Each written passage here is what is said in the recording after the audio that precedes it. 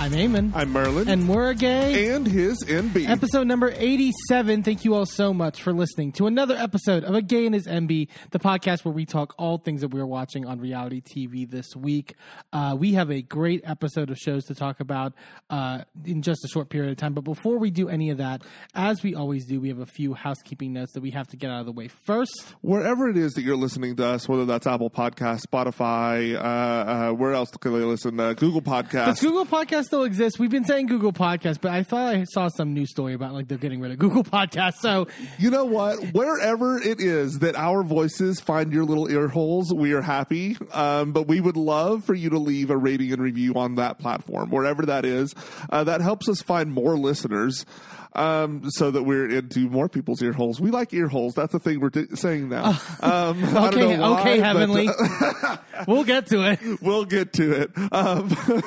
But it not just helps us get to more listeners and get in the algorithm and all that, but it also helps us hear back from you, our loyal listeners that come to us every single episode. What are we doing right? What are we doing wrong? What do you want to see from us in the future? Yeah, we do love a response every once in a while. Just be like, hey, we got another response, and it's really nice. You can also follow us on social media, all at A Gay and His Enby. That's on Twitter, Facebook, Instagram, TikTok, and Threads, where we're posting new content every day, including clips from the podcast and some of our instant thoughts about things that we're watching. We're live tweeting a lot more now in terms of like the shows that we're watching. So if you want to get into the conversation, that's a great place to do it. Like I mentioned, all on social media at A Gay and His Enby. Other ways that you can support us is to run over to our merch store at agayandhisenby.threadless.com. We've got, I think, 9 or 10 different designs on there. Whenever something iconic happens in the zeitgeist, I try to make a new design, put it up there. I'm really proud of those designs. I made them myself. But you can get them on a lot of different products. The Threadless has a wide variety. There's like stickers and magnets, and t-shirts and hoodies. Whatever you want, it's on there.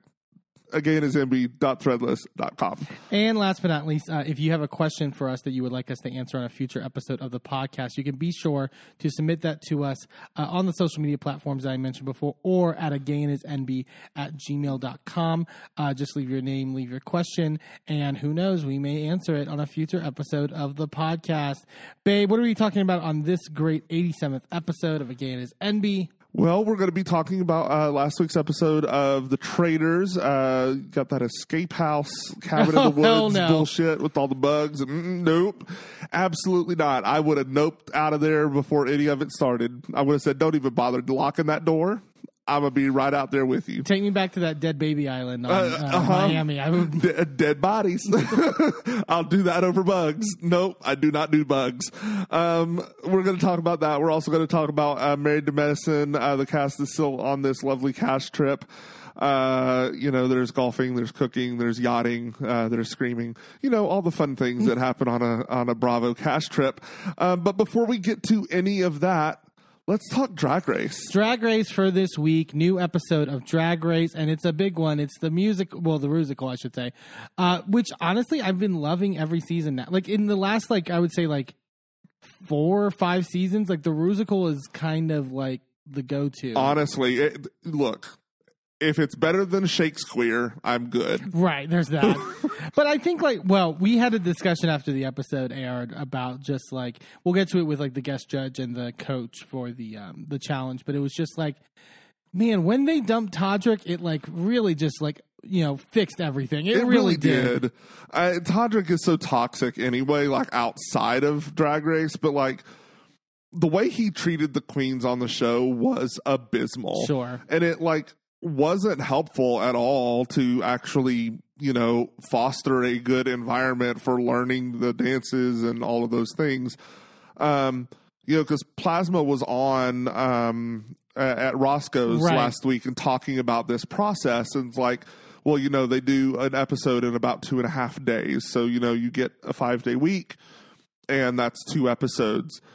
And she said that the first episode of this, or the first day of this episode, was on Friday, where they did that little intro to the dancing and the parts and all of that. But they had a 9-hour workshop on Saturday that was off camera, where they learned all the dancing, all the lines, all the stuff.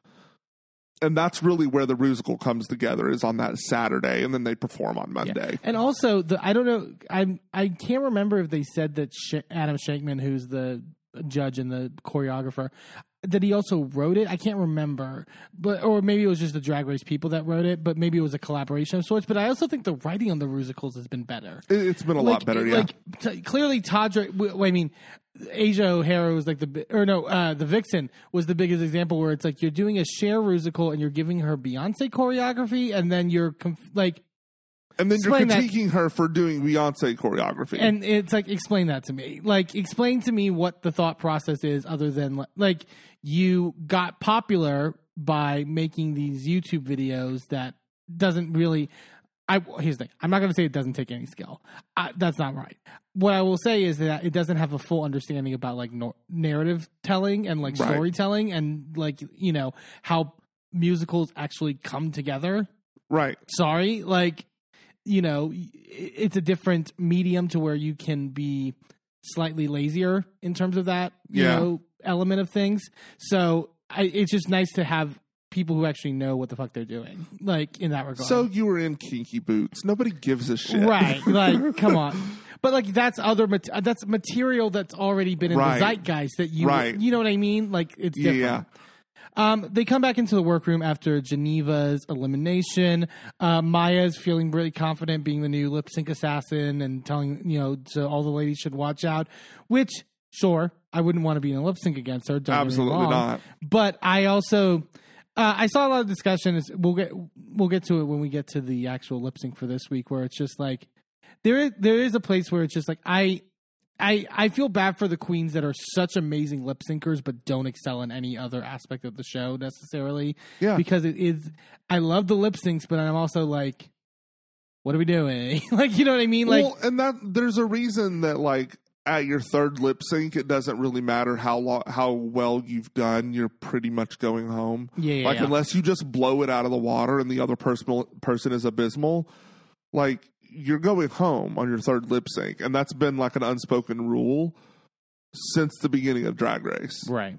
I think that's a fair rule, because at a certain point it's just like 3 strikes, you're out. Yeah. Plain, they're all talking on the couches. Baseball and drag, same thing. After congratulating Q, and Plain goes, "Is it time to start checking the scoreboard yet?" And Dawn goes, "Girl, not yet." Like, Dawn, hold up.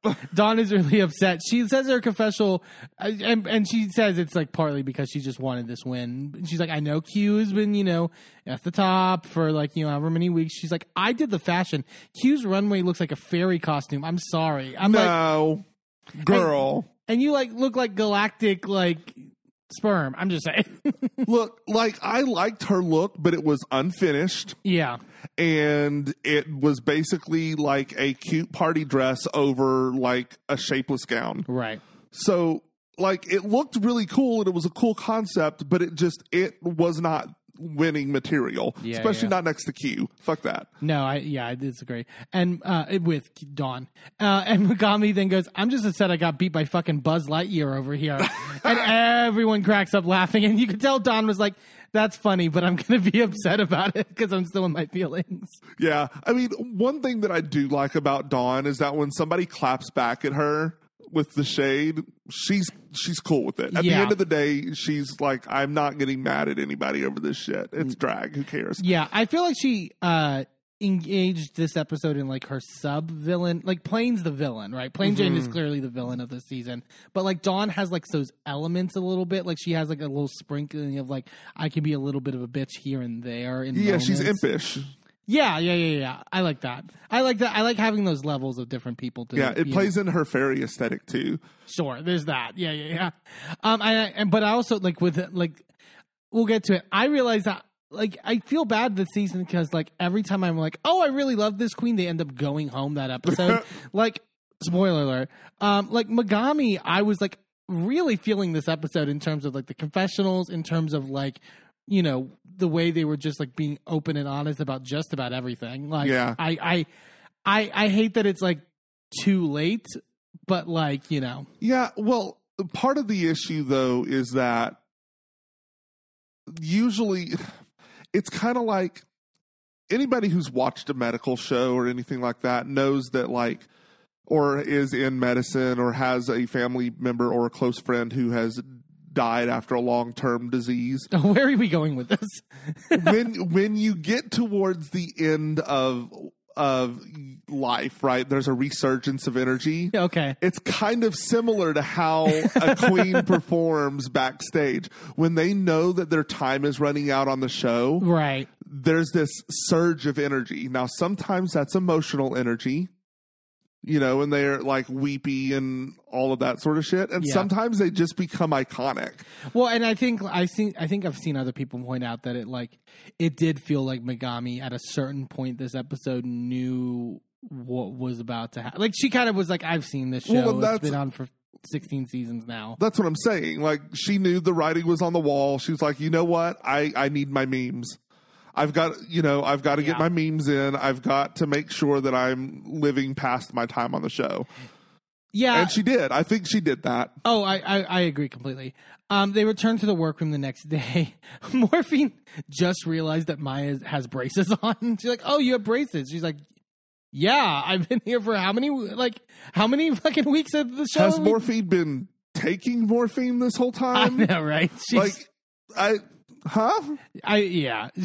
like, oh, but I also am curious. I would love to know from the queens also, like, because all this talk about like Maya like being like a wallflower and sort of like not having much of like an expressive personality. Like, I wonder if she is like forming friendships on the cast. Like, we don't get to see for the most part, like here and there, like maybe in like a mirror conversation or something like that. But I don't know how the bonds are being formed. You know what I'm saying? Yeah. Well, and it's weird because like being on television, knowing like being so hyper aware of the cameras, right, can really stunt your ability to be genuine. Like I feel like it's the same. Like, it's weird because I think it's similar to what's happening with Plane. I think Plane is doing too much, and I think Maya's doing too little. Okay, Phaedra. You know what I mean? Yeah. But yes. Right. I agree. I think, like, yeah. And I like Maya. Like, here's the thing. I like her. She's fucking talented as fuck. Yeah. I just think, like, you know, I would love to have just seen her, like, be there. You know what I mean? Rue comes into the workroom the next day to announce the Maxi Challenge. They tease it, you know, with like the metaphors of like all of her favorite things that she talks about, and then she tells them it's the sound of Ruzik, and like everyone starts cheering except for Dawn, because Dawn in her confessional goes, "I hate musical theater," and then she goes, "I think that people who are fans of it are," and then she stops herself and goes, "No, I can't say that. I can't. No, no, go ahead, bitch. Keep talking." But I feel like I know what here's the thing. I feel like I know what she was going to say.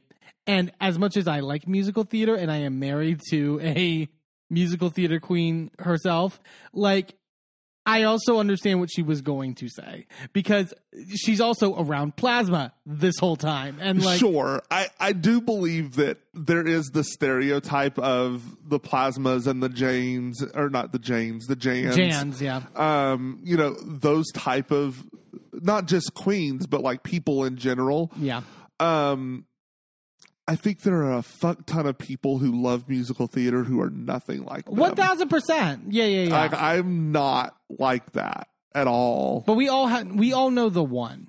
We all have one person in our circle, if we were in that circle, that is that person. Babe, I did musical theater. Right. I was the one that wasn't that. I wasn't in musical theater, but I was in choir. Like, I was in choir my entire school run, and you get sort of like the same mix of people. Like, there was always the one. Like, I've literally been in several musicals, and I know many plasmas. And shockingly enough, in my case of the like, in terms of like the choir people, one that turned out straight, which I did, which was like and like not only just straight, but like married with a child. I don't know how that worked out. Like, it's bitches in Narnia, and yet I'm here. Like, I don't present. Here's the thing. Until I open my mouth and rainbows fly out, like, I don't present the most gay for anyone's like that's seen me aesthetically. So like, he didn't get the fashion gene. No. He has good fashion taste, just not for himself. No, I'm just like, for them over there. Like, It's like, I'll wear a t-shirt and jeans. It's fine. But you, bitch, you better turn it out on this goddamn runway. Yeah, exactly. They're all going over the parts because they have to dish out the parts to everyone, basically. Of course, we get the same, sort of fighting that we get. Q and Megami both want the Baroness role. Here's the thing. I actually don't think Megami could have pulled this role off. I think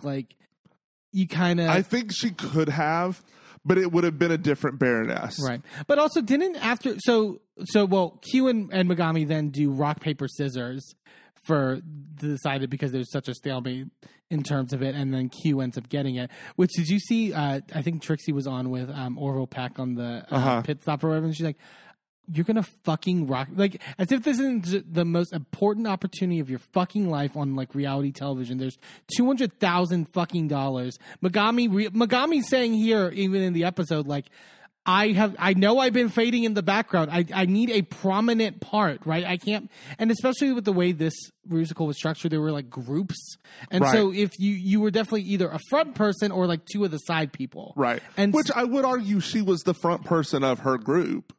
Yeah, even though, but I would argue in her section, Plasma overtakes all three of them. Well, yeah. You know what I'm saying?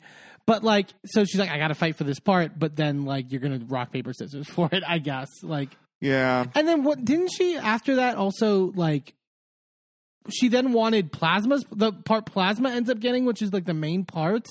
And I think two people said they wanted it too, and she's like, fine, I'll take this side role. So you just gave up at that point. But it was I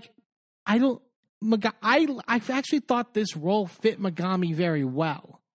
And so I thought it did too, which is why I get so frustrated because clearly when they write these musicals, they're doing so with the queens in mind. Right. And they have an idea of who they want to pick each role. Yeah. And then half the time they get mad at them for picking the role that was made for them. Sure. I don't think there was much of that this episode, but I've seen in the past where they do that. Yeah.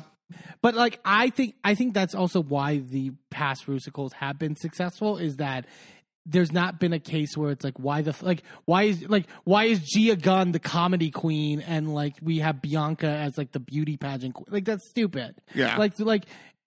Make it a good musical. You know what I'm saying? Yeah. I appreciated that we're at least delivering a great product as well. But it gets to sort of an argument, but over this main role of Mariah, and it's Plasma and Morphine want it and Saphira wants it. I think again, everyone's Plasma. It's you're kind of at the end of it's yeah, this is Plasma's role. Clearly, we'll get to why, because the Sound of Music means a lot to her. But I couldn't maybe. But again, no, Saphira's role, I absolutely see Saphira in, and Morphine's role, I absolutely see Morphine in. I don't see anyone else playing Maria. Yeah. Or what was Mariah. the name? Mariah, whatever. It's sure. Maria. It's the same difference. Yeah. So they end up getting all these roles. They're fine with it enough. They then start practicing. This is where Plasma's talking to the Dawn and Megami and Nymphia and about their section. She goes, so this musical is sacred to me. It's really sacred to my family. Literally in one of my high school graduations, my parents wrote the lyrics of Climb Every Mountain and it made me sob. She can't be real. This woman is not real. She is. She's unfortunately very real. And you sobbed? Oh Lord Almighty. But and oh my God, Dawn being just I'm so happy for you, diva. And then deadpan straight to the camera being shut the fuck up. I'm so sick of it. And then I felt so fucking bad for Plasma. Also being that theater kid. She goes up to fucking Saphira, Morphine, and Maya, who are working on their section, go, did you guys grow up with The Sound of Music? Not to be stereotypical, but it's going up to the three people of color, and just being, yeah, no. Yeah, they're no, that wasn't our thing. It's not. I mean, musicals generally, I think but specifically The Sound of Music, that's for Yeah. That. I mean, I grew That up. skipped us. I grew up with The Sound of Music, and I grew up Same. with Wizard of Oz. Those are the two musicals that I watched until the literally the VHS tape. For all of you young folks out there, that's what came before DVDs. But they would replay. I didn't have it on tape. They would just replay it on television all the time. Yeah. Like that was always the go-to. Well, but that's what we did. We taped it from the TV. Right. And then I would literally watch it, rewind the tape, and then watch it again. Mm-hmm. That's how obsessed with those musicals I was. I would not have cried if someone wrote that in my... I don't understand. I don't cry about The Sound of Music. No. I mean, it's a great story, but like, Like, fuck Nazis. That's the great. story. Like, I can get behind that. But like, it's not like the most like emotional, like tearjerker to me. Yeah.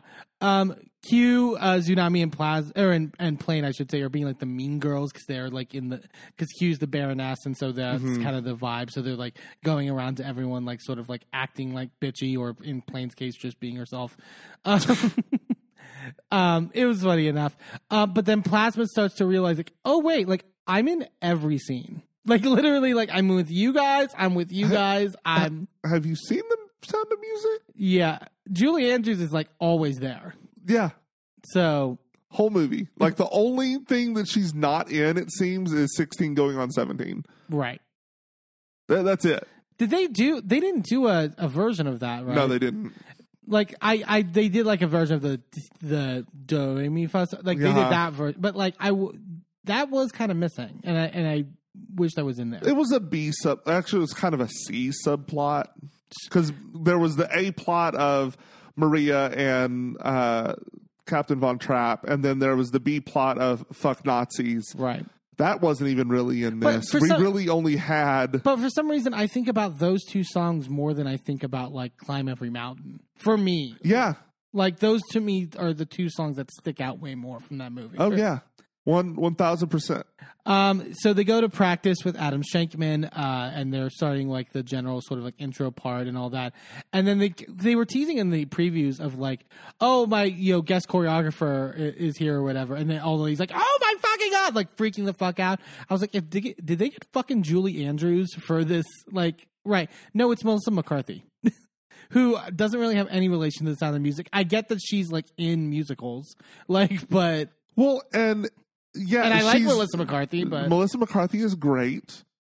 She's done musicals before, and she also apparently started her career as a drag queen. I did not know that until you told me. Well, and that's one of the reasons that she was picked to play Ursula in the live action Little Mermaid, because she has that background, right? Yes, like, and I know people were so upset about that. Still, whatever. Like, I get why, but like, sure, the makeup was not great. Well, that aside, like, but they hired a regular, like, straight world MUA to do her makeup for that. Yeah, that's the problem. It's like, no, go, like, why did you not hire like Trixie Mattel or like anyone? I don't know, like anyone. Like there's literally thousands of drag queens that could have done that shit. I feel like Billy Eichner. Name a gay person. Name a queen. Yeah. So, and also she's just like throwing, because she has it, they're doing a bit where she's like, oh, I got his coffee, and spilling the coffee, and like she throws them like Baby Bell cheeses or whatever. Yeah. But then she like gives them like I thought this like really sentimental, like for a guest judge, like there's sometimes with guest judges where it's like, oh, okay, like, yay, ally. But like this, I was like, oh, I could tell like she, like, because of that background, like you mentioned, like cares for drag and like really, yeah, is in love with the craft and the art form, and like that was really sweet. Like I'm glad to see those moments. Yeah. Did you see where Maya was apparently eating the wax on the Baby Bell cheese? Girl.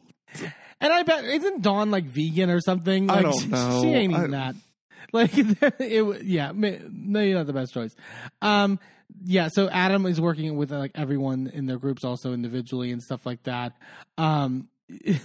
But at one point, like Plasma, the Play makes a comment about her having a hunchback or whatever, because she's like, but I mean, like, it's the other thing is like this is also such the reality trick where it's like I think you mentioned in the beginning where it's like they get like an hour or something just like rehearsal for like this is like we're filming it, so it's like and then they actually do the extensive stuff later.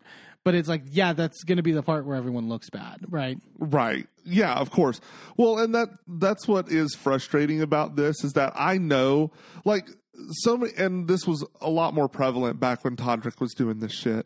But it's like, I think, who was it that said, it takes me a while to get it, but I'll get it? Oh, yeah. Oh, in this episode? Yeah. Might have been Megami. I think that makes sense. But, that's how I am too. But like, not to brag or anything, but every musical I've ever been in, I have been the person that has been called out for being the best dancer on the damn stage. Oh. So yeah, it takes me a second to get it, but I will show out when I get there. Right. Yeah. But like Adam did a good job of like balancing the critique, which he knew is like, again, it's like you're not going to get this immediately, but also making good television. Like there's a way to do, like Todrick just being like, if you fuck this up, you're going to fucking go home and it's going to be like a total embarrassment to you. And you, like that doesn't do. Yeah. One, it's not encouraging. Two, it's also not even that entertaining as a viewer. Like, and it's also indicative of how he actually treats his dancers on music video shoots. That lends to that as well. But I forgot who he said it to, but Adam at one point goes like, the whole point of this is like you being super feminine. Like right now, I'm getting straight up boy. It's cute. I think it was cute. I think it was probably cute. She's like, it's giving messy man, and I was like, you know the material, you know the like reference points. You clearly have like a yeah. But like that's fun. Like that's fun not for us as like viewers, right? Not like just shitting on somebody. They return to the workroom the next day and they're getting ready before going on to the challenge. Plain has like not a cry moment. She doesn't cry. No tears are ever going to come out of Plain Jane. But she has like a tragedy mirror moment where because they're talking about like, do we have history with like musicals, whatever. She had a long history as a ballroom dancer apparently when she was younger. They showed this clip and I'm like, and they didn't know you were gay? They didn't know? Ma'am. And ma'am, you walked out there in stilettos with the Prada handbag. I don't understand how they did not get it. Yeah. She's like, but then I quit because, someone in high school told me that it was gay. And I'm like, so the high school kids got it and your daddy didn't. Right. But like, she was saying that like the act of ballroom dancing as a cis man is gay. But it's like, I've seen that as someone who just watched the recent season of Dancing with the Stars, you can be very straight and come off very straight and like be a ballroom dancer. Yeah. Here you were like, and what's my count? 5, 6. It's like, okay. Like, not me shaming like past 10-year-old Plain Jane. Sounded a lot like Tyra Banks over there. No, I can't say it. I'm trying my best not to. Okay. I'm not watching that. Yeah, they go to the runway. Rue comes out. Okay. This Rue look fucking sucked. And I mean, like, it is unacceptable. I'm sorry. It is unacceptable for RuPaul to be anything that she would read another queen. I honestly feel like they wouldn't have even this shouldn't have even come down the runway. There's like a handful of Drag Race looks that are worse than this. Yeah. Not much. Like weird.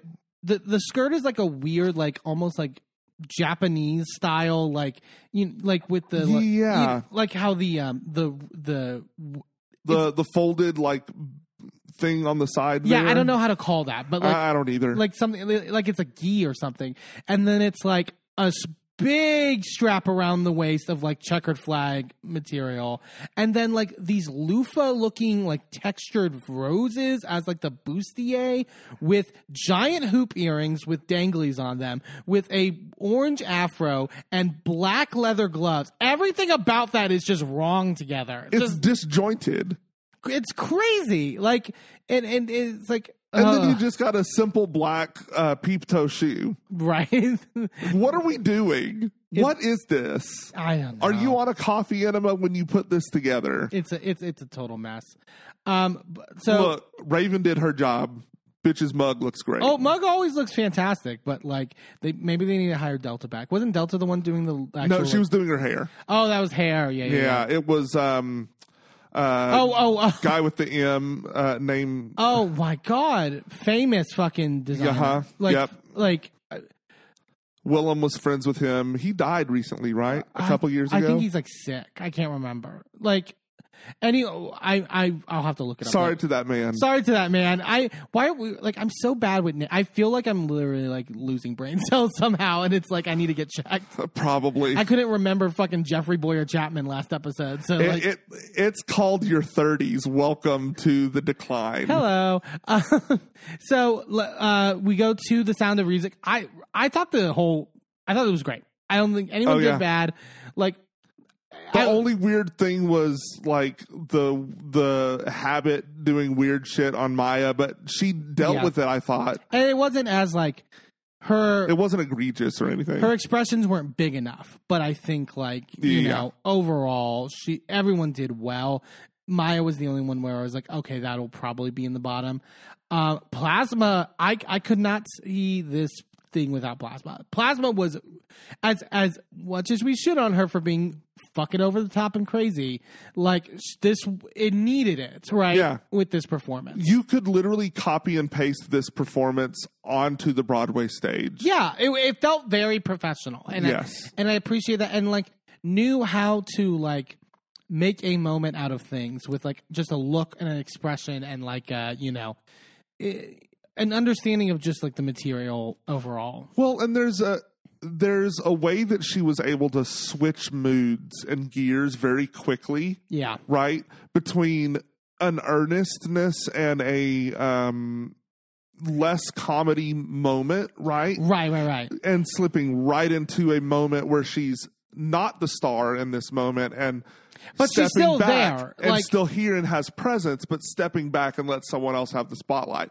Like the moment between her and Saphira. So good. Like that was chef's kiss. Beautiful. I did. Perfect and perfect timing to where, but it made Saphira bet. Not that like Saphira did amazing on her own, but it was like but it gave her the support that Saphira's role. Like she could have undercut Saphira, and she didn't. She let Saphira have that spot because it was Saphira's to have. Yeah, I agree. I wish Nymphia could have been in the top, or at least gotten some like sort of critique, because I thought her little like the pinecone thing was wild. It was like, oh, you get like if you just substitute pinecone with banana, it's all of Nymphia's humor, right? Yeah. You know what I mean? Like, so it worked out in that way. Yeah. It was smart in terms of like the pickup. I thought even Megami did good. We'll get to the critiques later where I thought we differed. God forbid I agreed with Michelle Visage's critique, but I kind of did. Like, and I feel like that's a very unpopular opinion from what I saw online, but overall I thought that her whole group did well. Like, no one did poorly by any means.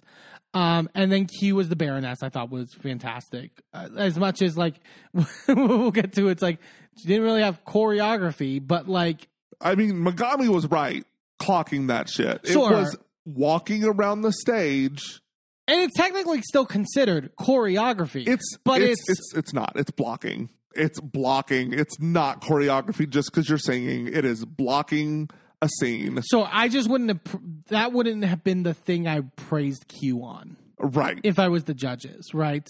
Right. That was the more confusing aspect of it. But like this like flirty, like sort of, you know, Russian-esque, like sort of like character. Well, it would be German, but you know what I mean. Like that. Well, no. Well, is it German? I think the Baroness is German. Yeah. Okay. But like you know what I mean, like that kind of vibe. Like I think like worked well for Q. Like I said, everyone was placed great. Everyone did a good job in terms of that. And it was just a really fun performance. I thought the music was really well. Like I got the Do Re Mi song like was stuck in my head for a good bit. It was like I typically hate taking something like that and making it, oh, we're gonna do like, ooh, badass bitch, like pow, like, but worked in a weird way that I appreciated. I did also. I wonder if anyone else clocked the fact that they completely just lifted from Drag Race UK one of the girl group challenge songs. Oh, they referenced Break Up Bye Bye. No, not even reference. Completely picked that song up and sung it again over here. Sure, but in like Drag Race world, that's considered a reference, right? That they are like, we're gonna, make it a thing. It was fun. Really great stuff. Let's go to the runway. The category is I Could Buy Myself Flowers. So it's all floral stuff, which we'll get to the lip sync song later. Bitch, Plasma. Plasma was fucking great. Like this.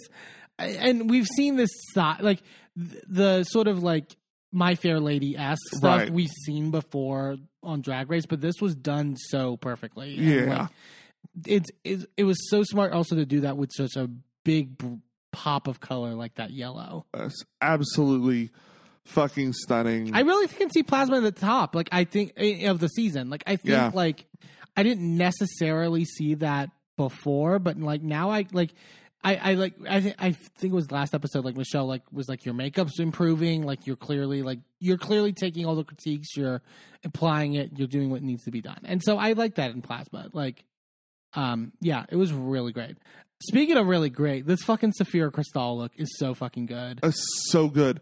And I don't remember who it was that said that this is not even the entire look. There's apparently more petals that she had to take off because it wouldn't fit through the front of the runway. Right. Which, but also, what is the metrics of what they're allowing the queens to bring nowadays? I'm fine with it, but I was always on the understanding you have like 3 tubs. It's now 5. It's now 5? 5 of those big tubs. Even 5. Like, think about it. She didn't just have to bring this, which is gigantic. She also brought her pumpkin look, which I guess was inflatable, but still. Like, that takes up a lot of fucking space. Yeah. Like, Jesus Christ. And it's I mean, I think all of these petals, like, come off of it and they just stack.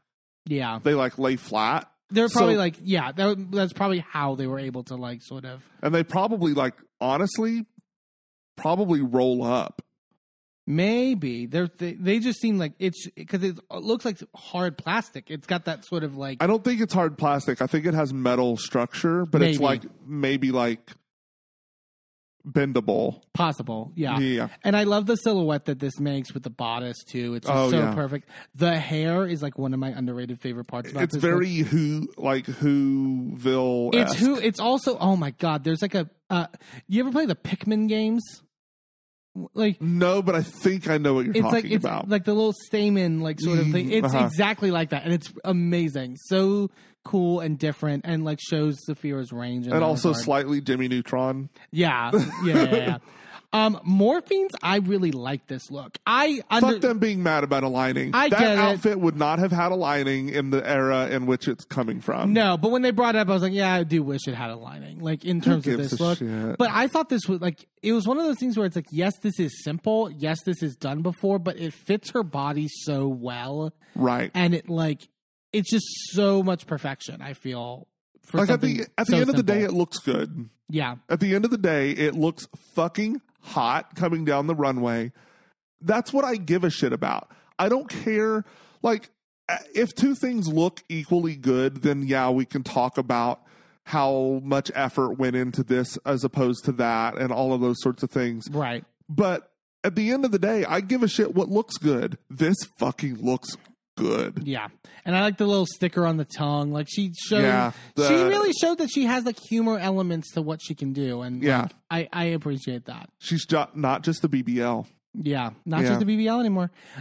Maya looked great. I thought this was the best Maya's looked the whole season. This definitely felt like ready for Drag Race. Like, I like that she went full red and went something different than, like, a traditional floral pattern. I wish she had gone a little bit brighter with the color, because it is a little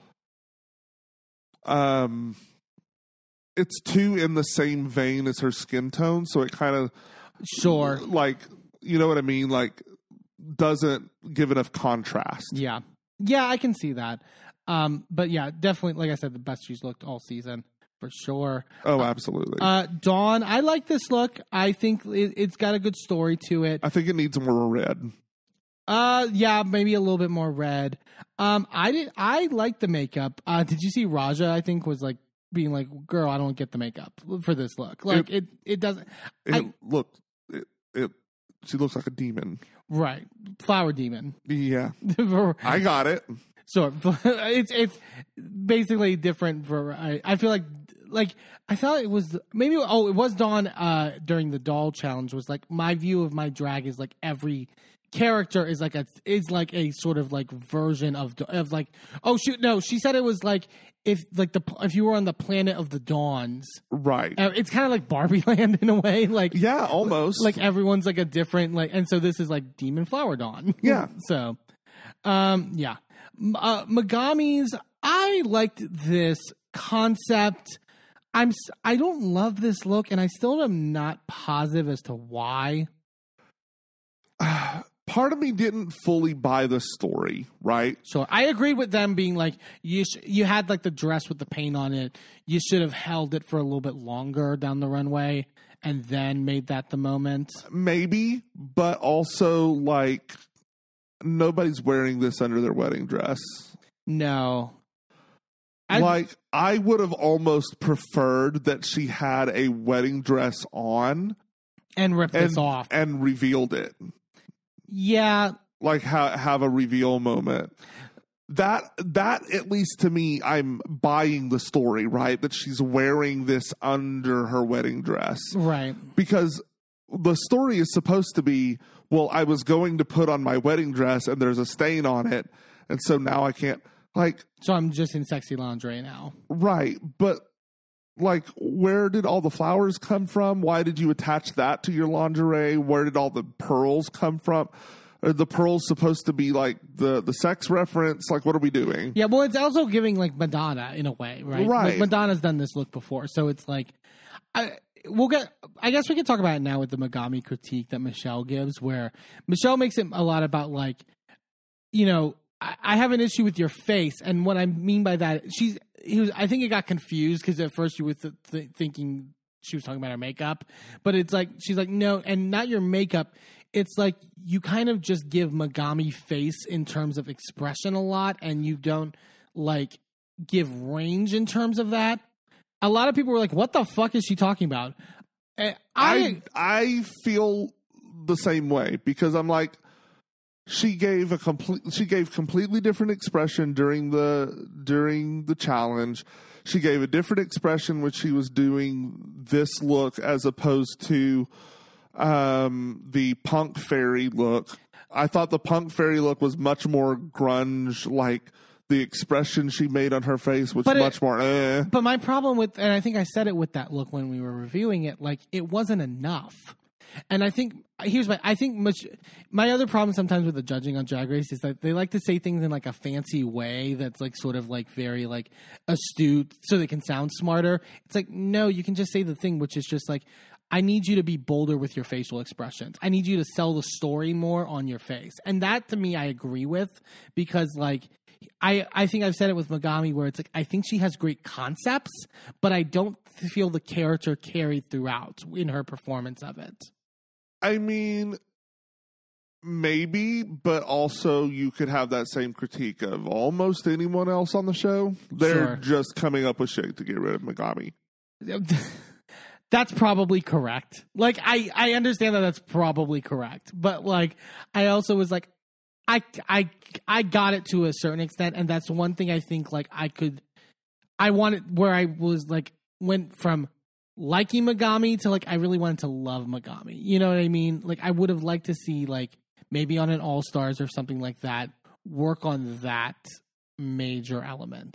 Yeah, I do think that she does need to edit a bit. Not that anything that she does looks bad. It's just a lot. Sure. Like this look was a lot. There's a lot going on. Yeah, it's too messy. Yeah. I need like an element taken off. That's probably true. Nymphia was next, and this was so funny. This fucking cactus. I love how she sold it with the little like letting the leaf like pop out, like sort of was fun. I would have liked a little more sort of like texture on it with like the little spikes. Yeah. To sort of like really emphasize the cactus element of it. But it was like a great mix of just sort of like stupid comedy, but had like a fashion element to it because it was very, I think Raven said, like very comme des garçons, like sort of. Well, when she first walked out and it was just the light green bit and the flower, I didn't get that she was a cactus. I was like, are you like a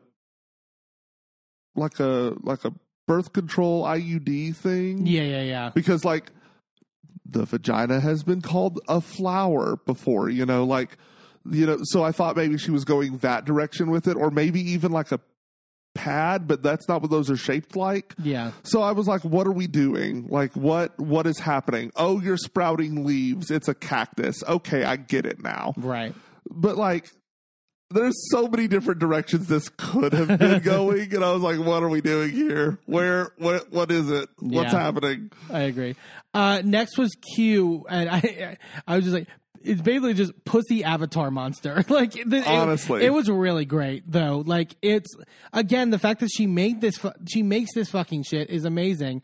I love we've seen that like a trend alert just across Drag Race of them using these like stilt. They're not stilts. They're like they're arm stilts basically. Yeah, they're kind of what like people use like. The hand crutches. Hand crutches. That's what I'm thinking. But like dolled up in a way that's interesting. We aren't going to talk about UK versus the world, but the fact that this happened the same week that we just had, what was it, Le Grand Dame? Yeah, doing the craziest fucking look I've ever seen on fucking Drag Race. Yeah, well, if you remember, the first person to come out with a look like this was the person who won the season that Brooklyn was on. Evie Oddly did a look with these as well. Yeah. So I mean, it's now into the zeitgeist. You know, it's a thing that's now becoming part of drag, and I'm loving that. I'm loving the fact that we're getting now creature drag. Yeah, like we're going beyond just glamour. Well, and like, I don't think we would have gotten that like 10 years ago on this show. No, not at all. I don't think that like. I mean, the doors Evie has opened. Back in the days when like Milk doing male RuPaul was like, how fucking dare you? It's like, which in retrospect was a great look. Yeah, it looked amazing. I mean, it was also giving Six Flags Man, but it was also giving Charles Nelson Riley a little bit. Yeah, I could see that a little bit. You know. Next was Plain Jane, cute. Next was Tsunami. It was fine. Fine. It's not Drag Race runway ready, in my opinion. The braid is a cute idea. I didn't understand like the doll being tied to the end of it. Yeah, I thought that was weird. Just like, okay, it's not that. That's one of those things with Plain Jane. I'm like, oh, you thought of a joke, but it's like, is it that funny, really? No. Like, I don't know. Also, that applies to most of the jokes that she's told on the show. Yeah. Next, and then finally was Tsunami Muse. I like this look. I didn't get it at first. And then I looked at a picture and literally had to turn my phone upside down, and I was like, oh, I see it. She's now. An upside down bouquet of flowers. Yeah. Like literally it looks like that. Yeah. I didn't even need the story necessarily because I just like the look. Like when she said it, I was like, oh, I see that. Okay, but it needs to fit the category, and without the story, it doesn't fit the category. Sure. I think maybe she could have been more obvious instead of just like having actual flowers down there would have been great. Yeah, I didn't like, or just even a different print on that bottom. It was lining. too dark, way too dark, where you couldn't see the floral element. And if it was just something a little bit brighter and would have been better. Some baby's breath. Yeah, in there. I love this jacket. This like sort of cellophane-y pink. I hate it. Oh, really? I love this jacket. I think it's awful. Oh, I really liked it. I would like to own it for just around the house. It's awful. Yeah.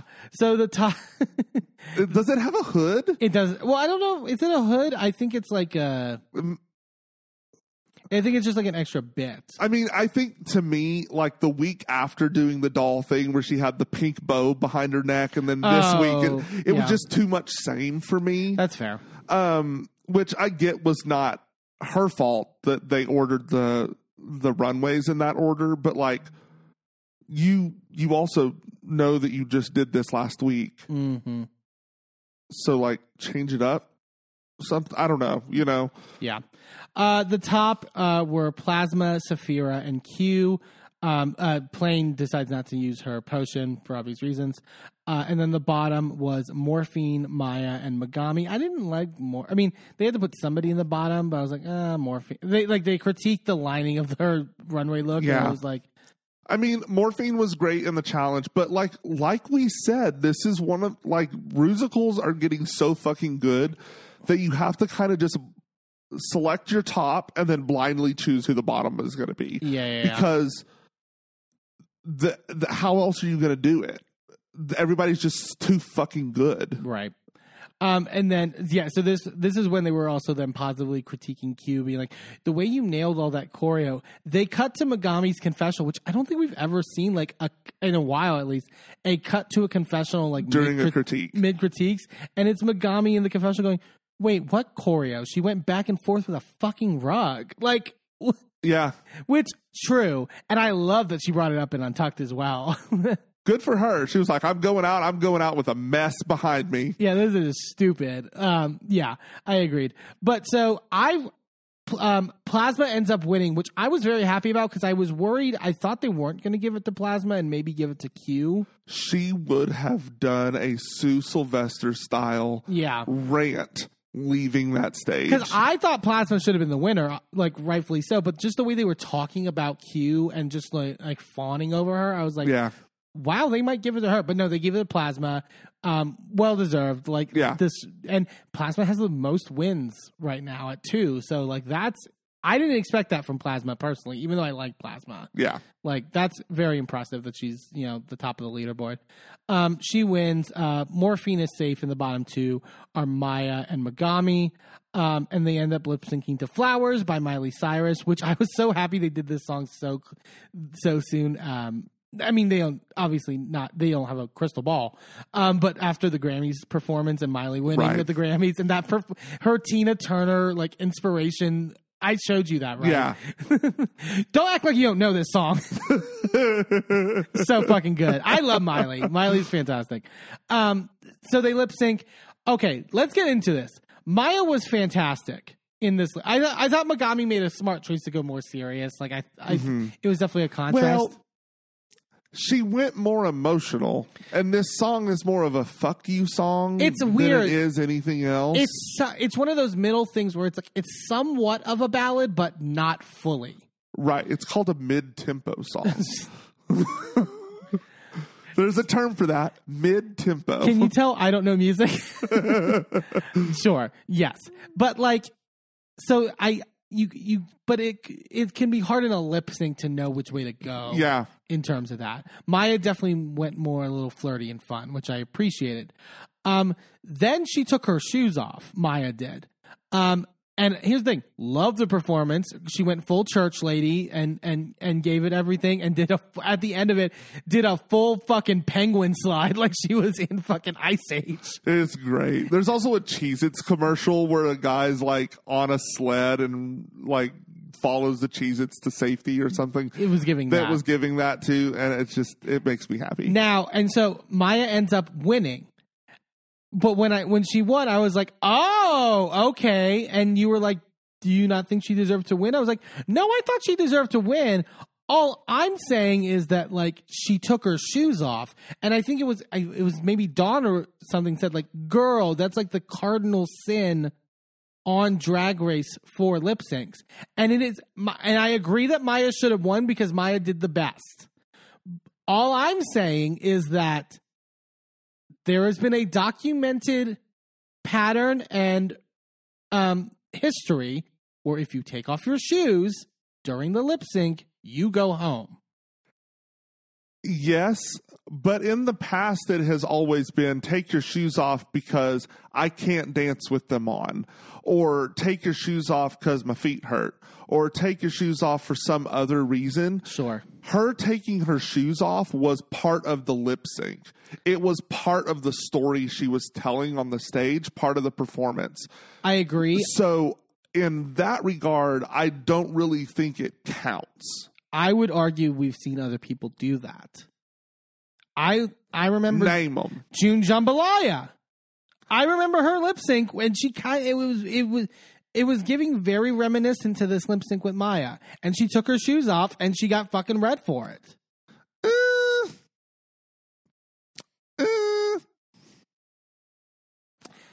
You said name them. I named them. I don't agree with that naming. Okay. So. Sure, that's convenient. No, I'm kidding. Look, bitch. Look.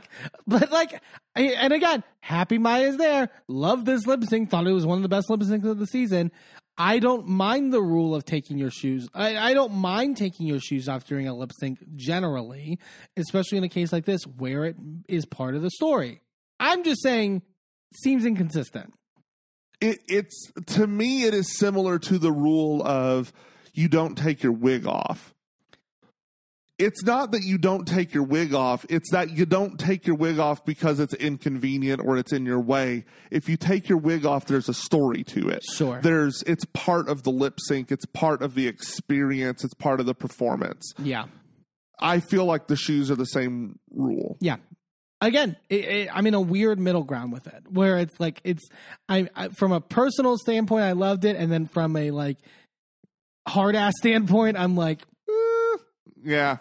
But Megami ends up going home. Very sad, like I said, to see Megami go home. I thought she did a really good job this season overall, and end up really liking her, Eeyore style drag, as Dawn puts it. Like, look, Eeyore is a. Representation matters. Is an important part of the 100 Acre Wood. Yeah, exactly. So, like, I was glad to have her there. Yeah, I agree. So we're going to sad to see Megami go. But that was Drag Race for this week. Really good stuff. We got Snatch Game next week. That should be really fun. Oh, Lord. Yeah, it's going to be exciting. But we're going to take a quick commercial break, and then when we come back, we're talking the newest episode of The Traitors. Don't go anywhere.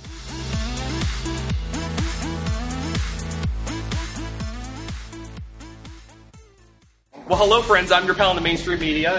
And I'm the Riz. And, Riz, it takes years of strenuous, dedicated training before you're worthy to step inside a professional wrestling ring. But it takes even more time to develop complex, highly astute opinions about professional wrestling. Am I right? That is correct. And you know where we can find that? Yes. On the Wrestling Man. That's right.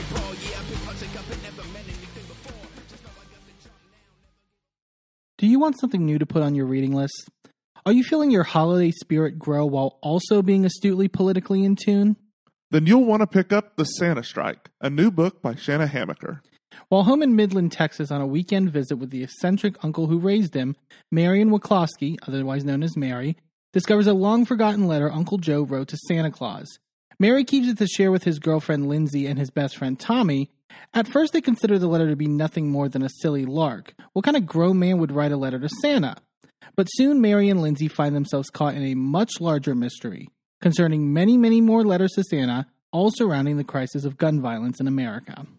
You can order The Santa Strike now on Amazon, available both on Kindle and in paperback.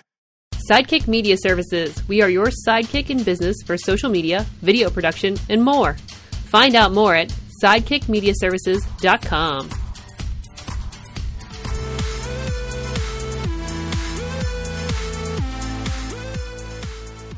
Welcome back to A Gay and His Enby. Let's head on over to Scotland, where as the faithful close in on the Duchesses of Deception, Phaedra and Parvati realize that it's every mistress of murder for herself on The Traitors. The Traitors for this week. Traitors Season 2 is the best fucking season of reality TV in fucking ages. It's so fucking good. It's so, like, again, like, in a world where we don't watch as much, well, we watch Survivor regularly, but, like, where, like, Big Brother has gotten, like, slightly stale, at least the U.S. version. And hella problematic. And, yeah, that as well. But, like, this is, like, the complete right mix and formula, and like can't praise the casting enough, can't praise the like everything they've been able to sort of execute. It's just like every week I'm so excited to watch The Traitors. And I may have to go back and pick up some seasons of The Challenge just to see some more of our favorite CT over there. I mean, we could binge it. It just would take fucking forever because there's like 50 seasons. Like, if that might be exaggeration, but it's like pretty close. Like, I think it's 40. Sure. Like I would love so pull back the curtain. We've been discussing the concept of maybe doing some like retro review stuff down the line. That used to be my era. Like I used to be like big into like that MTV era of reality television. So it's like there's an itch I want to scratch again. Let us know if you want to see that like down the line. Maybe we don't watch the whole like thing, but maybe we pick like a season or something and talk about it. Let us know. Send us recommendations. Al at again is Enby. We come into breakfast the next morning, and so there's who the traders are going to kill because it's they only have 4 options basically with Bergie, Trishelle, Kate, and MJ, and so 5 if you include Poverty in everyone else's mind basically. But we know. I also just noted a couple things of just from like aesthetic wise because Alan ain't the only fashion icon, quote unquote. CT had this ugly ass fucking green and maroon shirt on. Like it was not good. It was maybe one of the most disgusting things I've ever seen on one of the prettiest men. The colors individually look good on him. Yeah. The fit looked good on him, but the shirt was hideous. Right. It was bad. Right. It was bad. And then we also get our new Phaedra variant version, which is Beret Phaedra, which this whole episode, which do they just have like berets on hand for the women to then like, if you want to wear a beret today, wear a beret. Because that has to be what it is, right? Because women don't have berets normally. Maybe they do, though. I don't know Trishelle because it was later at the round table was like the beret off between Phaedra and Trishelle. Well, but Trishelle's been wearing them all season. Sure. Tamara was wearing them for a little bit while, and I was like, Tamara in a beret doesn't make sense to me. Like, maybe Tamara left them for Phaedra. Maybe. It was in her gift basket, like, fellow housewife. Like, I guess. I watched that get brought up in the reunion. I gave you a beret and you killed me. Technically, she killed you first, and then you gave her berets. Sure. Yeah. Sandra, as they're starting to file in, Sandra is saying that if she gets the vibe that Poverty is a traitor, she'll rally the faithfuls to take her out. We didn't really, I will say this, we haven't really gotten a lot of like the Sandra Poverty. We got it like right in the first episode, and it kind of like mellowed for the most part of the rest of the season. Like that was the thing that I know a lot of people going in were like, oh my God, Sandra and Phaedra are going to or Sandra and Poverty, I should say, are going to like murder each other on this show. I think Poverty had other priorities. She had a little bit more to take care of. And Sandra was doing her job as a faithful. Yeah. She was laying back. I think both of them just realized that this was not the game for that. Right. There was there's no benefit for it because I think Sandra has started to realize that it really is still every bitch for themselves, but like only just recently. Like at the very beginning, it very much is that mentality of we have to band together, and you put all the other shit aside. Yeah, I can see that. CT is talking to them about how like Peter has kind of given him suspicions now because of his sort of like divisiveness and how like in like maneuvering around, like locking people out of rooms, sort of like that kind of stuff, which I don't think, as much as I understand from I understand that instinct of doing that kind of stuff on this show, but it's like it doesn't bear to your benefit. No. And Phaedra goes, I mean, if you're going to be Sherlock Holmes, be nice. Don't be like Sherlock the Dick. Phaedra, I think, was very smart to like, throughout this whole episode, like, plant seeds for Peter down the line. Like, like of Peter being the traitor. Because, like, I think, we'll get to it, like, the fact that's so fascinating about this season as opposed to last season is how pretty much the two the traitors are pretty. They have an idea in the general direction of who the traitors are. Yeah, for like a good bit of this season, right? Like Phaedra, Poverty, and Dan have always like been in the conversation for the most part, and so it's like spoiler. It gets to a point later where it becomes Poverty versus Phaedra again. And so it's fascinating to see that happen multiple times this season.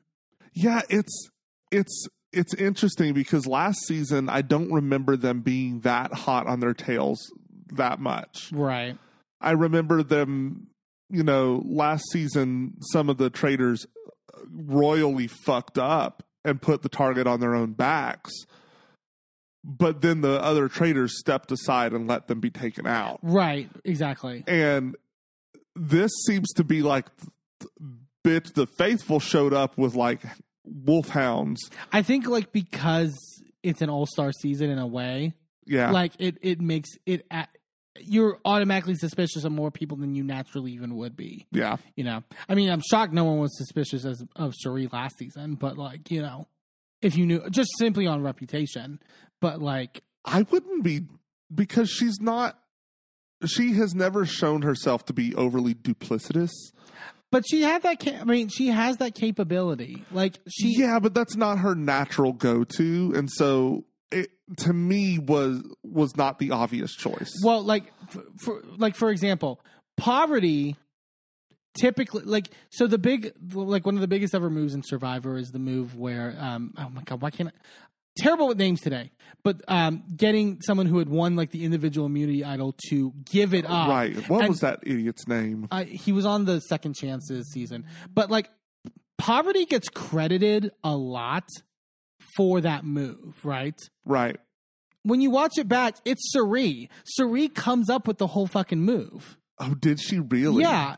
And it's like Poverty was vital in it to a certain extent, but like, it's really Cherie's move at the end of the day, but never. I have to go back and watch that. Season. Fans rightfully know that, but like, I think when people think of who did that move, they think Poverty. Yeah.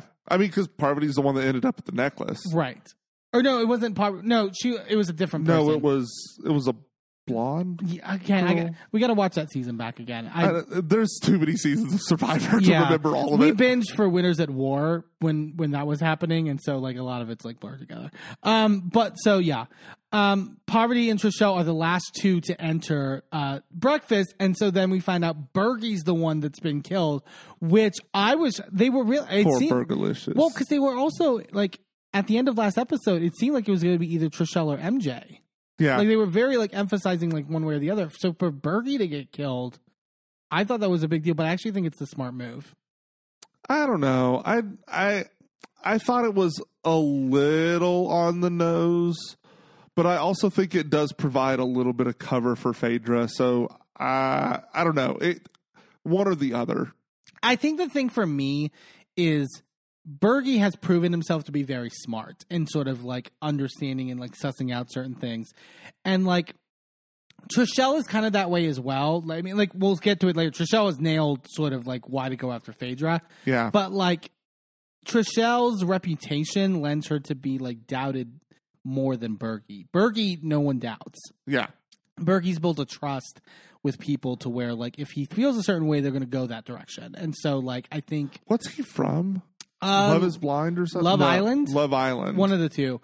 Did not know him going into the season, but fell in love with him. Like, yeah, he's great. I love that he like said when he got his kill letter, like, I've grown confidence. I know I can't be manipulated now. Like, I've really grown into myself. And like that, I thought was a good, like, again, for someone who did not know him before the show, good sort of narrative throughout the season. Oh, my God. And then at the breakfast, John leads a toast for Bergie and goes, "This is a sad and solemn moment, and we must pay our respects." And Phaedra just goes, "That was good." Sip another tea. And then at one point going, "I want cream cheese and preserves." Phaedra, I didn't know what she was doing in this regard. It's hilarious, but I was like, oh, girl, like, you got to, like, temper it slightly. I was worried for Phaedra at parts before we got to the round table. Yeah, because she almost is playing it off as if she's not affected, but she was just calling him her Burgalicious.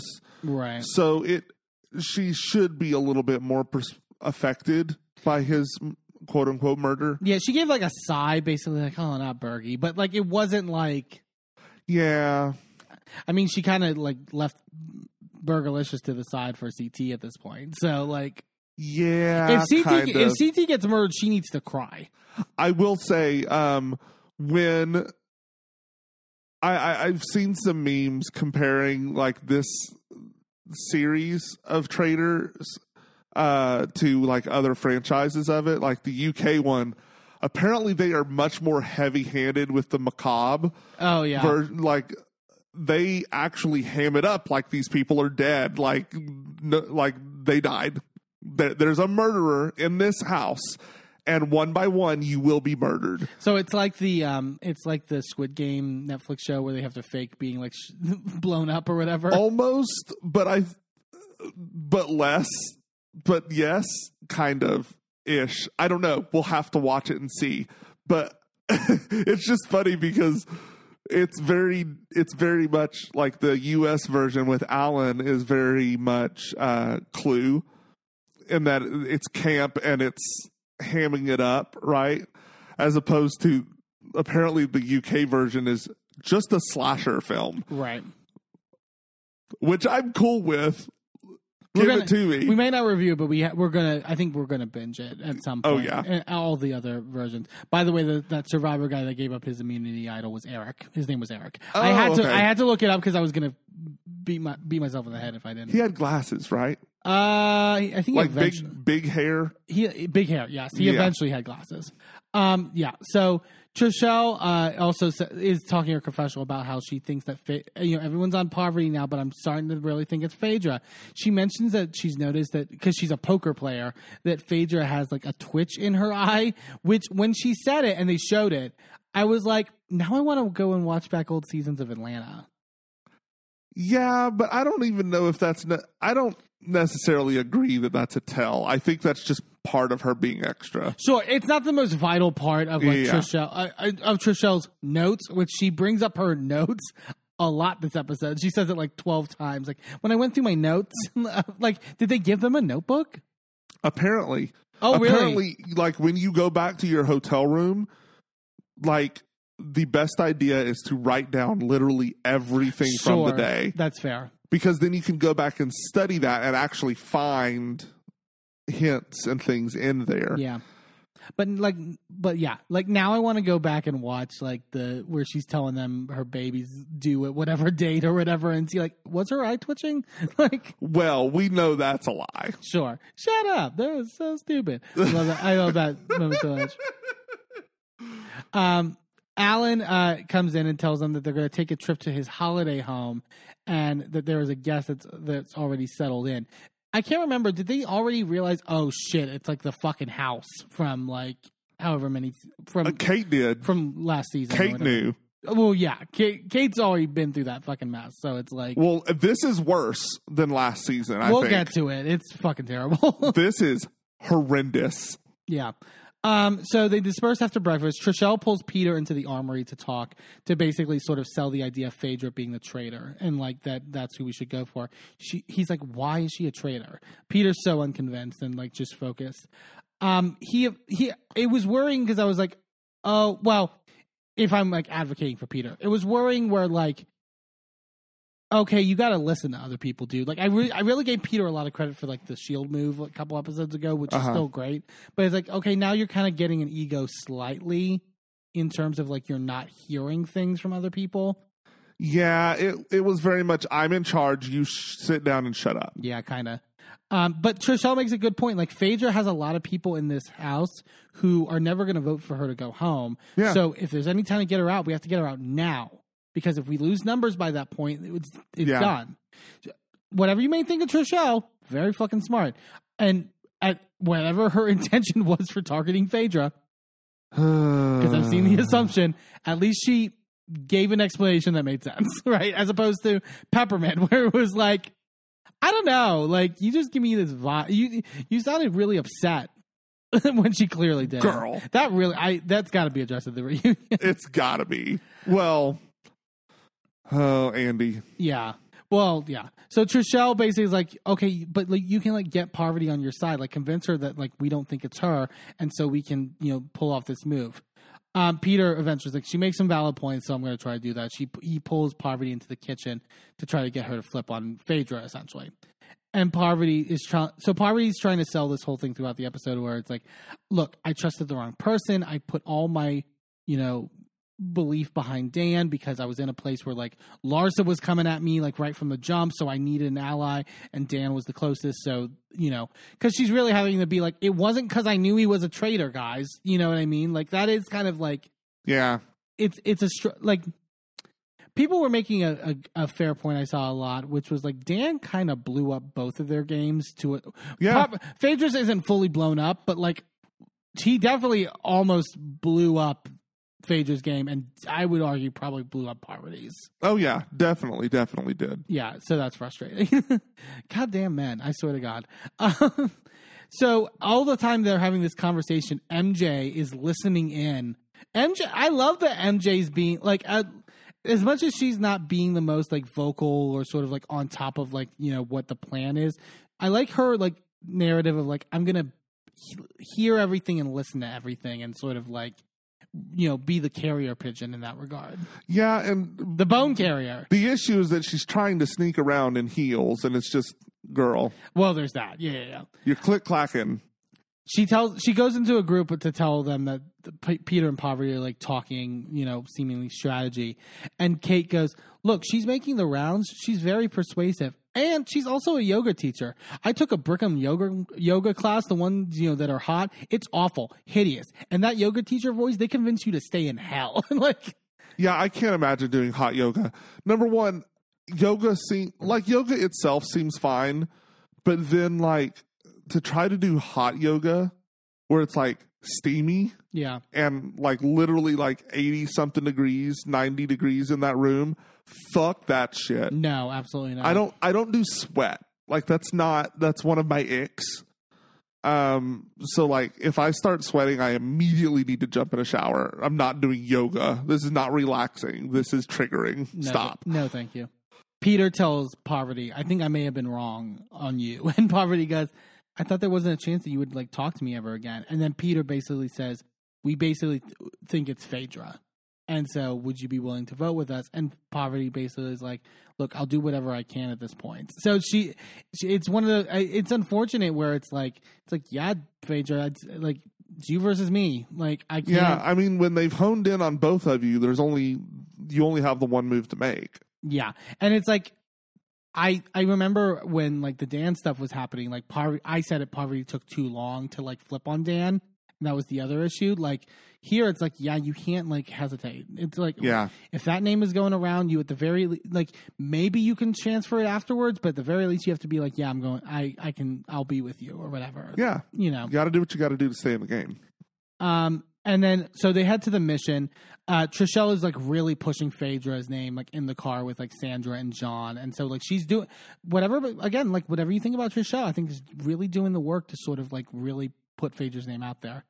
They arrive at the cabin, which everyone's like, oh, for fuck's sake. And then right out the front, there's this bright white dog and Dr. Will Kirby. For those that don't know, like one of the most popular, maybe not popular. Infamous.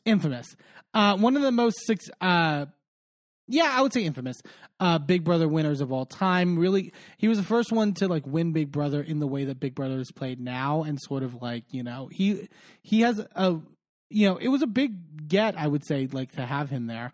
So it's like, also like, did you see the thing of like, I forgot, it was either Rachel Riley or Janelle, I can't remember, like was really going off on him because I guess like God, those like the Big Brother people talk shit, like they, like they really hold fucking grudges, like not even to the same way that like Bravo people do. I feel like it's weird. Like you will see people like I still follow like Rockstar from what season was that? 20. Like 20. On Twitter, and like you will sometimes see people coming for shit from her season, and it's like, what are we doing? That was years ago. Shut the fuck up. It's crazy. So Will invites them into the cabin, but then locks them inside because, oh God, it's an escape room basically. But it's an escape room of horrors. Yeah, it's $20,000 at stake, and basically everyone who doesn't escape or quits loses $1,000. And at any time you can say the safe word, which is haggis, and you can then leave the place, but it costs the pot $1,000. But you still have to, and it's not like a set pot. They still have to find the money, the gold Right. or whatever, and then bring that out to like count towards the pot. And also amongst the gold and we'll get to the tunnels, but Yeah. is a shield or two? Was there two in there? I think, I can't remember. The only one was grabbed. Trishelle gets a shield at a certain point during this. So they knock over, it's like escape room, so they knock over the stuff on the table and there's a giant map, and basically they realize they have to go through these tunnels to sort of like dig through like, and there's like rats and like disgusting like bugs and like all that stuff in it. And basically, that's where they're going to get the gold, essentially, and then they have to get their way out. However, the problem is they figure out at a certain point that the lights in the cabin, you have to shut those lights off to light up the tunnels. And you have to do it by holding down these press plates that are right underneath the trap door. Which Kate, well, they don't realize it's a trap door. Kate's the one that's like, there's a trap door right above me, because she's the one manning it. And at a And she certain point, literally pawns it off on Kevin. Nope, I'm not doing this. I think you'll be really good at lights. So fucking funny. Kate is like, staying on top of it, I feel. Like, so, but it's like, so you have to balance it. Like, you need time to read the map or whatever, but then that means the lights are off for the people in the tunnel. They have like walkie-talkies to communicate and stuff like that. It was a fucking mess. They were so pissed at a certain point with each other, being like, the way that they just were not communicating in terms of like when the lights come on and when they don't. Yeah, no, fuck you. Yeah, it's Poverty at one point. It's like, I'm gonna fucking kill them. Like, I'm like, keep the fucking lights on. But then like at certain points, Alan and Will are like dumping in bugs, and like there's like, it's fucking no. I would have noped out of that so fast. Yeah, well, MJ's the first one to be like, I'm out of here. Fuck that. Anyone, for the little I watched of Shaws of Sunset, like, MJ was not going to fucking be, like, of course she was the first one out. Well, what was funny is that the 4 people that noped out Were are all the the Bravo Bravo people. So it was Phaedra, it was MJ, it was Kate, and it was Sheree. And Sheree just, oh my God. Peak of fucking comedy when Sheree quits, and they're like, I think there's a bug on you. He's like, oh my God, ah! Like, and just like for like what felt like 2 minutes, just like running around, just trying to like, literally me. It's so absolutely bad. not. No. Again, like, this is the only reason Sheree is on this show. I think I said this last week, for moments like this. Oh yeah, absolutely. She will be in the finals. Yeah. It's counting down or whatever. They're trying to get out or whatever. I was so fucking annoyed because they have to go out this like tunnel like thing or whatever. And at one point, Trishelle is like, "Wait, there's more gold. Like, someone go back and get the rest of the gold." When there's like 30 seconds left or whatever, it felt like. I feel like that was gimmicked. It had to have been. I would hope so. But she's like, "Go back and get the gold." But it's like, okay, but if he doesn't get out, then you lose $1,000 on top of not getting that gold. Right. So CT goes back in, and then at a certain point, they say the time or whatever, and Trichelle's like, "Oh wait, no, come back out." It's like, you've told me to. I would be so annoyed. This is also from the woman who said, "No, I'm thinking like 3 steps ahead." Bitch, you haven't even thought 1 step ahead. What do you mean? Right. It's crazy. And then so CT comes back out, and he goes, "Wait, I got a snake in my pants." And then he throws the gold bar out of his pants. It was. In the confessional, he goes, "I had a snake in there too," but. That's the CT humor for you. Like I mentioned, Trishelle did get a shield, but when she got it, Peter was like, "Don't tell anybody," basically, that you have it, because they're keeping up with this whole like, there's no point in telling anyone who has a shield because right. It's better to err on the side of not. They brought out $15,000, but they lost $4,000 because of all the Bravo people that quit. So they end up putting $11,000. Honestly, that's a good day for that fucking challenge. I mean, if I was everybody that walked out of there, I would have said I would write a check. Well, that's the thing. I mean, Sheree's won't, unless she doesn't pay people. Unless they end. Well, yeah, but everybody else's checks will clear. Yeah, unless you get a negative amount, and that takes away from the pot that you've already built up throughout the season. Right? Like, unless that was the case, I would have been like, at a certain point, guys, this is a wash.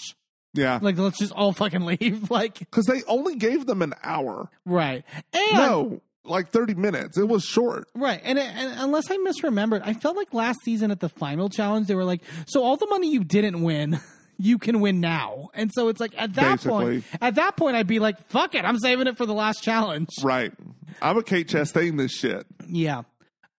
So yeah, but Alan tells them there was a shield that was won, but right. No one reveals who it is. They get back to the castle. Peter tells Parvati that they have the votes on Phaedra and that she shouldn't be worried, essentially, so that they're good. So Parvati is still trying to, like, just, really sink it in. She then pulls John to the side because, like, well, John's the most faithful of the faithfuls. If I can convince him, I could be at a good place. And she sits down with John on the couch and fully starts crying. This was an Oscar-worthy performance. She literally says later, I think I can be an actress after this. Like, was really impressed with herself. She's like, I'm just, like, realizing, like, what I recognize when I feel under attack is, like, I get, like, icy and I get, like, walled off. The best part of this was John, like, mouth agape, just, like, staring at her, just being like, what is happening? Like, okay. Well, he seemed very, like, that's the thing. He seemed very sympathetic to her because he goes like, this is my first time that I have seen you emotional. For what it's worth, of all the people I've met in this game, no one reveals or displays greater guts than you do. Like, and so like, it's like, oh, so like she fully got John.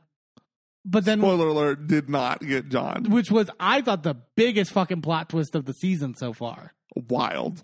Yeah. Oh my God. I got so worried too because, so they're having all this discussion, like, everyone's like, talking about how like the plan is now in place. We're going to take out, we're going to take out Phaedra. Like, it's on path. What is Phaedra doing the whole time?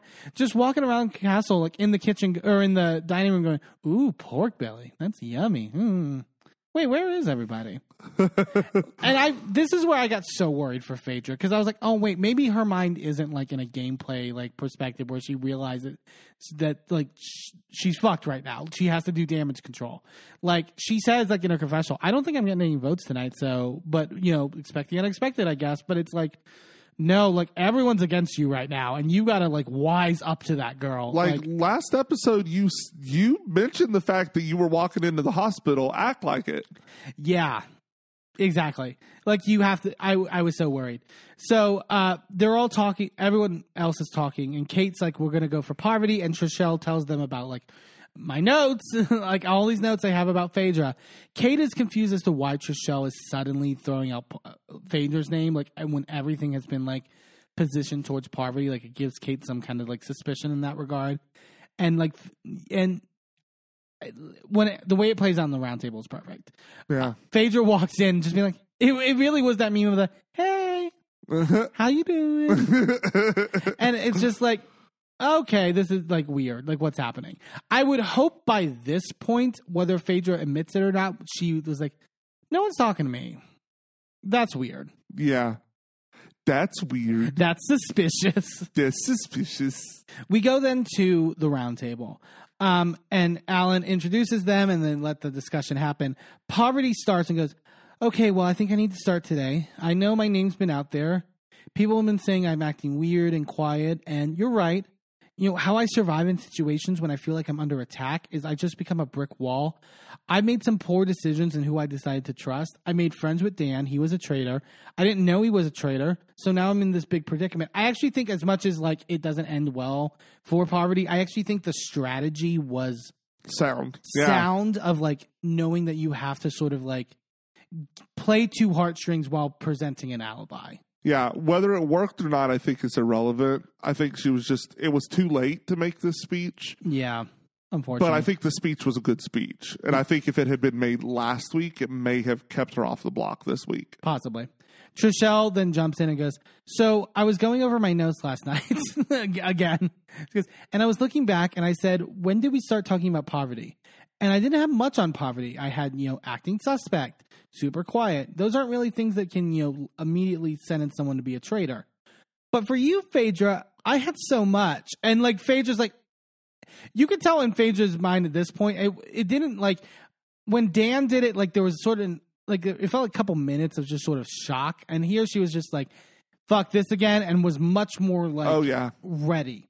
Trishelle says that, she'll start with the lowest, and she says, like, at breakfast, it just doesn't seem like you're surprised about who's murdered. And Trishelle goes, you're not worried, bothered, you're not scared about being murdered at all. And Phaedra goes, I'm not sure what that means. I've been nervous numerous times.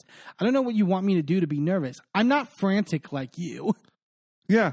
She does such a good job. Like it's you do too much, I do too much because you do too little.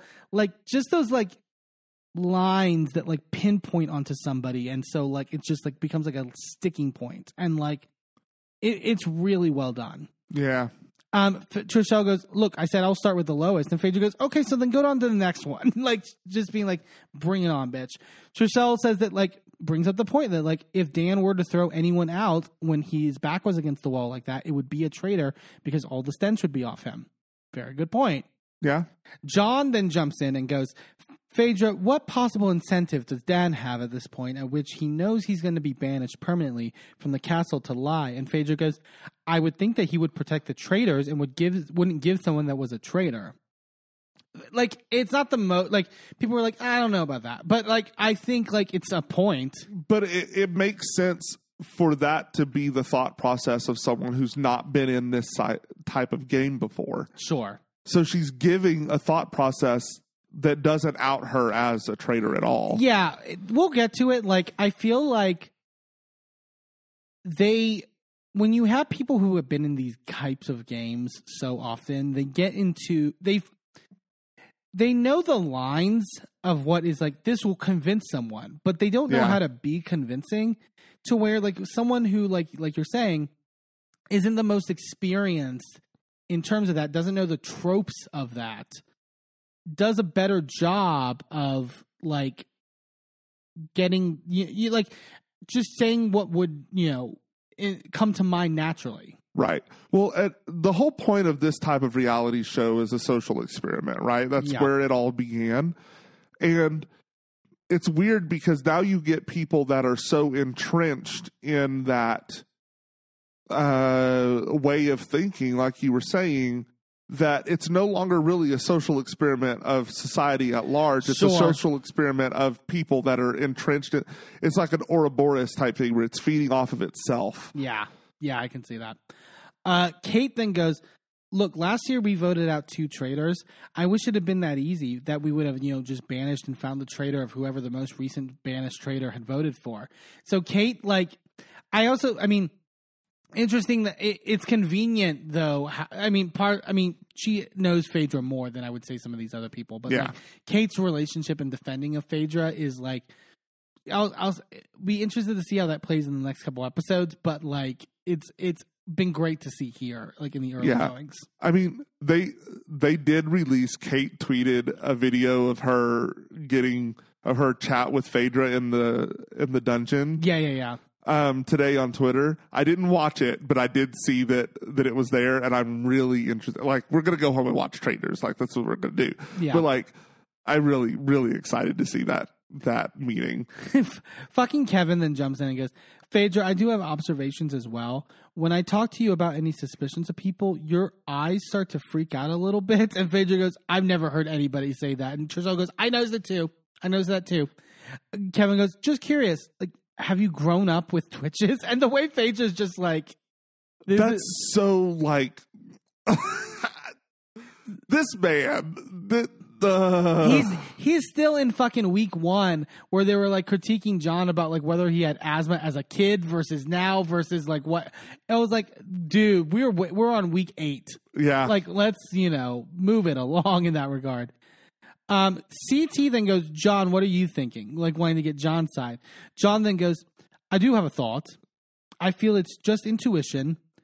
Poverty could well be, and then it's a long pause, and like Poverty's like, I just had this like, really convincing talk with John. Like, I, started to get him on my side, and he has like empathy for me now, and so like we're in a good place. Very well could be a faithful, right? That's what he's about to say. He's going to defend me, and he goes, Poverty could well be a Duchess of Deception and a Mistress of Murder. And Poverty's like wide mouth, like, what the fuck? Like, You asshole. But it was amazing. It was such a good turn. He goes, I have heard what you've had to say in relation to Don, but there is no doubt that you were his accomplice and he yours and possibly his partner in crime. I've noticed you have been more worried about banishment, but seem serene about the threat of murder. And then he also talks about at the ritual last episode, the fire thing, that multiple people were pleading their cases and you weren't. When you, like... Again, very fucking observant and, like, again, would not expect this fucking leader of the House of Commons to, like, be this, like, vocal and, like, sort of, like, you know. Yeah. Like.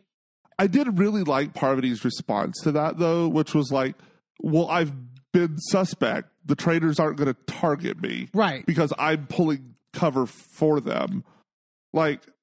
Of course, I'm not in danger of getting murdered. I'm in danger of getting banished now. Because they want to keep people with any other suspicions of being a traitor at the round tables because that's, you know, you don't want to just murder them. And so, yeah, it is a good answer to it. Peter then goes, I have one observation here. Phaedra, I do believe I haven't seen true faithful qualities from you in regards to the fear that naturally comes with being a faithful. And Phaedra goes, because you're the faithful king, right? Like, just being like, oh, you little shit. So good. Peter goes, I think Dan told us something whether he intended to or not. And then Kate is, like, going after Peter, being like, y'all were very passionate about voting out poverty yesterday. And Trishelle goes, yeah, until I read my notes again. Didn't you hear, Kate? It's my notes. It's my, like... What's in the notes? What is in the notes? What is in the dossier? Kate's like, but so did, like, all those reasons just, like, evaporate then from poverty? Peter goes, I had a conversation with poverty that completely shifted my view, and I'm not saying it's 100%, but the pendulum started coming back down. And then Phaedra jumps in and goes, because there's a backdoor deal going down. The other day when I was in the armory with Peter and Parvati, Peter made this interesting comment. Parvati, I can work with you. We can work together. And I said, let me dismiss myself from this because I don't want to be a part of this conversation. I was like, yes, Phaedra. I was jumping up and down so happy that Phaedra brought this up. So good. So good. Well, and the thing is that she knows, like, from her time as a lawyer, right? Right. You know full well that if you don't want to be implicated in something, you get out of the room when a conversation is happening. Right. I don't want to know what this conversation is because if I know about this conversation, then I'm part of this conversation. Right. And the way even like Trishelle and Kevin, their faces are like, wait, what? Like sort of like shift. And like in that one moment to get like Peter, who was like kind of like running the show in many regards, like throughout these last couple of weeks, to like get people to be like turning against him, and to the point where later, fucking Kevin's like, I don't know if I can trust Peter anymore. Like, yeah, that is like having that moment be the one to break up like that alliance. Phaedra's good. It's good. Well, they're all yes, and also like who is being the most influential in this round table, right? Right. Phaedra, Kate, and John. The three people that you would not think that don't have this like massive fucking like, right, you know, reputation to live off of in terms of competitive gameplay like this. They're the ones controlling it. That is why this season is so fucking good. Right, because it's not just about gameplay. Gameplay is important, yeah, sure, whatever. But like at the end of the day, it's about emotional connection. Right. It's about reading people. And you can gameplay till the cows come home, but if you don't have any idea how to read emotion on someone's face, you're not going to be good at this, babe. Yeah. You're just not. Peter goes, I'll be honest. And Kate goes, please do. Because Kate's over Peter too. Peter goes, I was being a little cocky, and I was like, I got her dead in sights. And Parvati goes, and then I said, Peter, why would you want to work with me if you think I'm a traitor? And then Peter goes, and I said that I was just joking. And everyone was like, I don't buy that. I don't buy I'm just joking thing. No. And I don't even know if he said that, actually. Like, he didn't, as far as I remember. So, like, why then lie? Like, you know what I mean? Like, you can't. Because there's only two people, and they already don't trust Parvati. I guess. Kate goes, but now suddenly you've changed your mind on Parvati, like who you were so passionate about. And Peter goes, why are you defending Phaedra so much? Kate goes, because I think it's weird that you've been so poverty all this time. Peter goes, but I'm still not off poverty. And Kate goes, I'm not done speaking, Peter. Get him together. But I love that he like tries to do the like, that's weird that you're defending Phaedra a lot, but then Kate doesn't take the bait, right? She doesn't be like, well, I'm defending Phaedra because blah, blah, blah. She goes, no, let's get it back to the fact that you are suddenly off of poverty. And what the fuck is that about? Like, Yeah. Kate's fucking good. Like, and it's crazy that like, I mean, she doesn't realize at this point that she's also defending a traitor to a certain extent, but it's like, I kind of doubt. I always thought that she wasn't as impressive in terms of the game. I found her hilarious and like witty and all that, and great television and all that stuff. But like maybe she actually is like smarter than we give her credit for. Yeah, I mean, she lives right at the intersection, right, where you have the experience of being more on a dramatic reality show. Yeah, and then she also has the experience of having been in this castle at this round table before. So she knows both strategy and the dramaticness of it. Right. She knows both worlds. So she really sits at a crossroads that the other people on this cast don't have the advantage of. And I think that really lends to her being very powerful in these discussions, which if she does decide to become a traitor, could be very useful.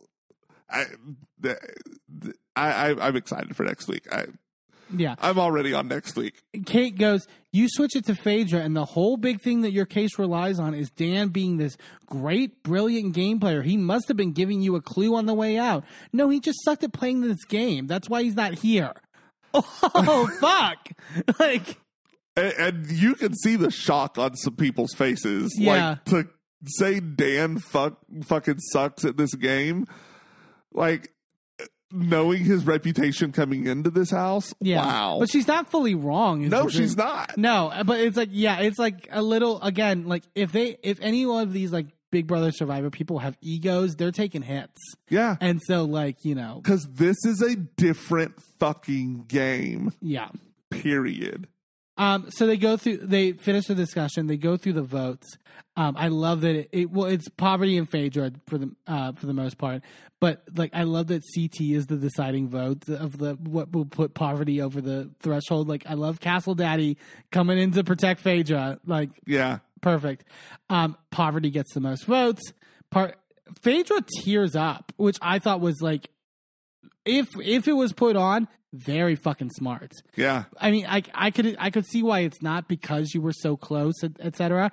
But like, I thought that was so great to sort of like, because here's the thing, she is in a tough spot right now at this point because her name has been on the front of people's, other than Peter, she's like the one that people are thinking of, right? Yeah. And like, so she has to be careful about that.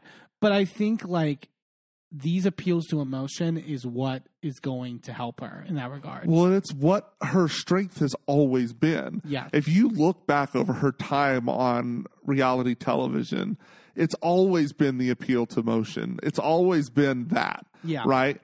That has won her battles, that has, helped. Like, she could read a bitch down, but that's not going to help at the round table. Right. At the end of the day, she needs to show humanity, and that's what she's doing. And if I'm her, I'm just going to basically be like, look, Dan fucking threw me under the bus. Poverty fucking threw me under the bus. They were both traitors. Right. Maybe it isn't the fact that Dan had a fucking notion. Like, maybe it is that, like, they keep wanting me fucking out. Yeah. Well, and I love that it comes after having cried last week at the torch ceremony. Right.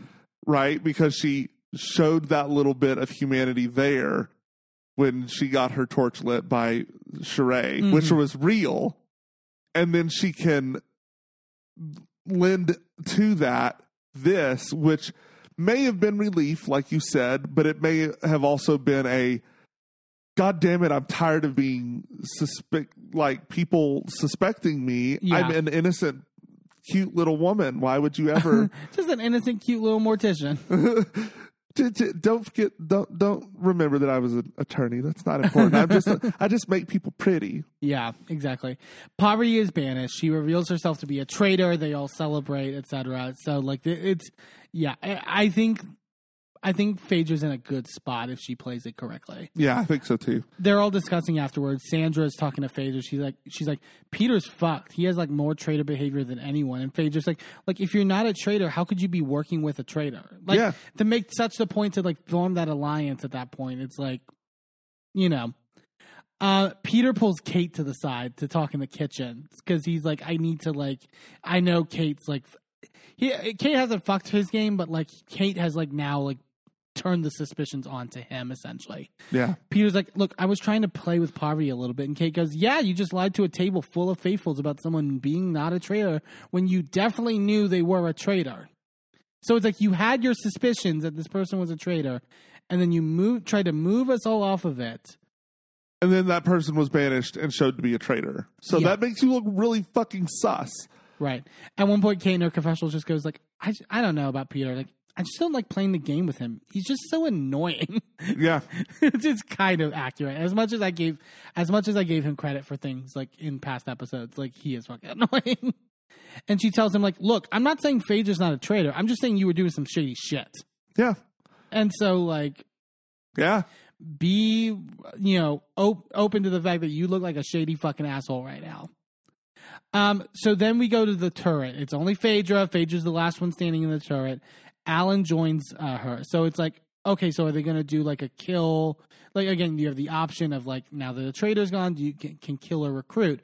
Here, they do a twist on it where he says that you will send an invite to someone, you will meet them in the castle dungeon, and then you must ask them one question, join me or die. Wild. So it's a recruitment and murder all in one. Yeah. I think that's such a great way to do it. Well, and also like lends to you're going to recruit. Like, right. If you really have to be in a certain fucked up headspace to be like, yeah, kill me. So dumb. So like I will never understand that. Yeah. I'm going to stay in the game, of course. So he goes, so who would you like to recruit? And Phaedra goes, Kate. And I went, yes! I'm so happy. I was jumping up and down when she said Kate. Well, and the thing is that she snarls it. Yeah. She. Oh, she's like, I can fully act now. I can like. She's like, bitch, I'm getting that Emmy. She goes, we have the same sort of kindred spirit. She can do and say the things that I can't. And she knows the game. We'll be a murdering duo. It was kind of reminiscent of rumors and nastiness. Yeah. Now, what do you think about the decision to recruit Kate? Do you think it's the smartest move? I think it runs some risk in the sense that Kate has been defending Phaedra the last couple weeks. I do think that there is a slight risk there, but I don't care at this point. I'm so excited it's happening. We tweeted it on the Gay is Enby thing. It's really just that Erica meme of just like, I'm going to give the gays everything they want. Yep. Yeah. Honestly. It's all right there.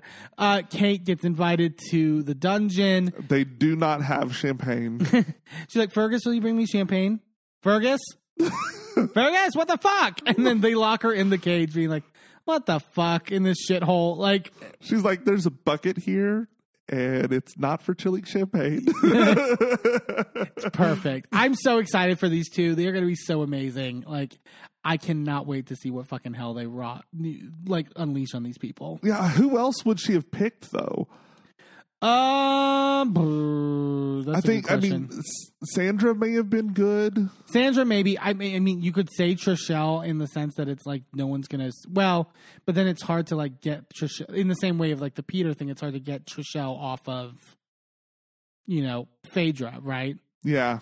So, yeah, I would say if not Kate, Sandra would make the most sense. But yeah, I'm so pumped for it. It's gonna be so amazing. Yeah. That was the trailers for this week. We're gonna take a quick commercial break, and then when we come back, we're talking the newest episode of Married to Medicine. Don't go anywhere.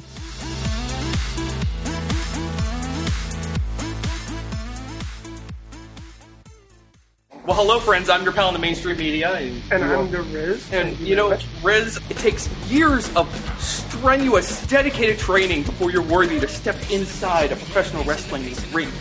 But it takes even more time to develop complex, highly astute opinions about professional wrestling. Am I right? That is correct. And you know where we can find that? Yes. On the Wrestling Mayhem.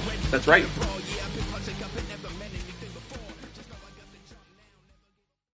I'm Eamon. I'm Merlin. And if you're anything like us, you live your life out loud. And when it comes to issues of discrimination, inequity, and outright bigotry, we use every platform we have to speak out against systems of oppression that perpetrate violence against marginalized groups.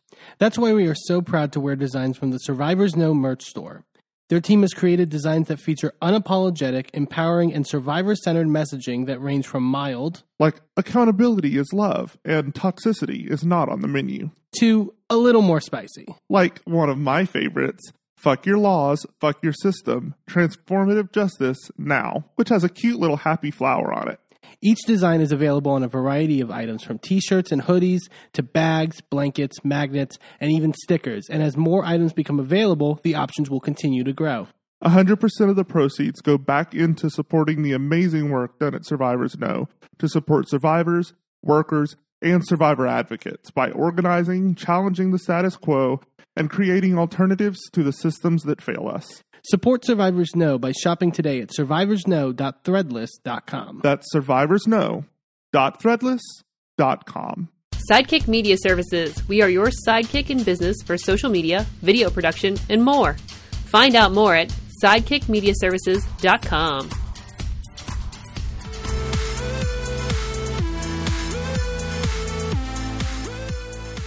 Welcome back to Again is Enby. Let's head on over to Hilton Head, where the ladies are clearly in need of some golf training, and Alicia recommends that Toya get some home training on Married to Medicine. Married to Medicine for this week. Like you mentioned, more of that trip to Hilton Head. This was a fascinating fucking episode.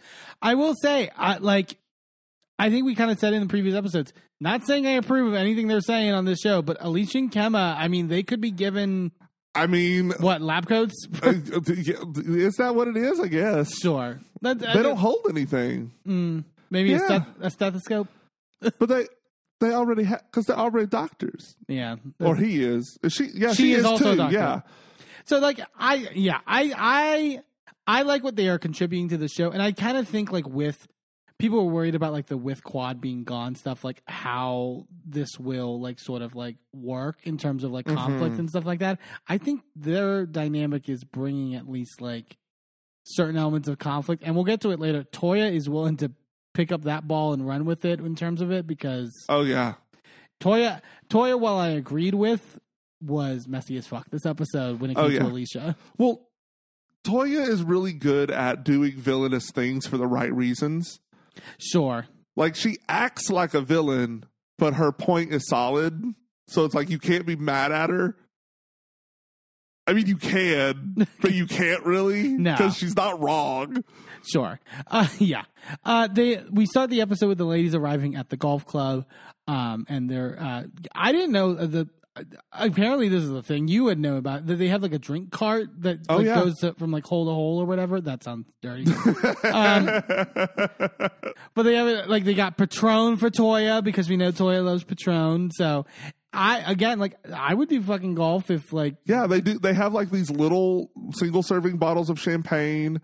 They have like all sorts of shit out there. Literally a full travel bar on the back of a golf cart. Yeah. And that is one thing that is pretty normal. Like, not all golf, golf courses? Yeah, golf courses. It's called a course, right? Yeah. Look, I worked at a driving range. We didn't go out on the course. Yeah. Fuck that shit. That's true. But I knew people who had worked on courses, and they did this sort of stuff all the time. The tips are amazing. Yeah. Because people will just peel off a 20, peel off a 50, peel off 100, and there's no tip sharing. You just shove that shit in your pocket. You don't pay taxes on that. You just shove it in your pocket. And it's yours. And it's yours. Merry Christmas. As this is happening, the men are arriving for their cooking class with Chef Thomas and Maddie, who are, I guess it's like some healthy cooking, like it's all in like healthy food or whatever. So they basically decide that they're gonna. It's not a cooking class. It's not a cooking class. They are basically like it's chopped. I was like, it turned into Top Chef at a certain point, essentially, where it's like, we're just going to pit you against each other, which is really, like, it's fine. It's about a competition of them at the end of the day, so. They were going to make it a competition anyway, so might as well just have that structure there already. Yeah. It's Eugene, Greg, and Curtis on one team, and then Cecil, Kemma, and Damon on the other. Oh my God, I loved in the confessional with Curtis and Jackie. Curtis like, look, there'll be trash talking, and Jackie goes, we have trash talking too, and Curtis goes, I mean, you have like profanity talking, you throw water at each other. Jackie goes, who has ever thrown water at each other? And I love that they flash back to the quad, and Lisa Nicole, what about your lesbian relationship, bitch? But what's funny is neither of them hoes are on this show anymore. Sure. Like Jackie ain't throwing water. No, Jackie's not throwing water. She's just cutting you with her words. Yeah.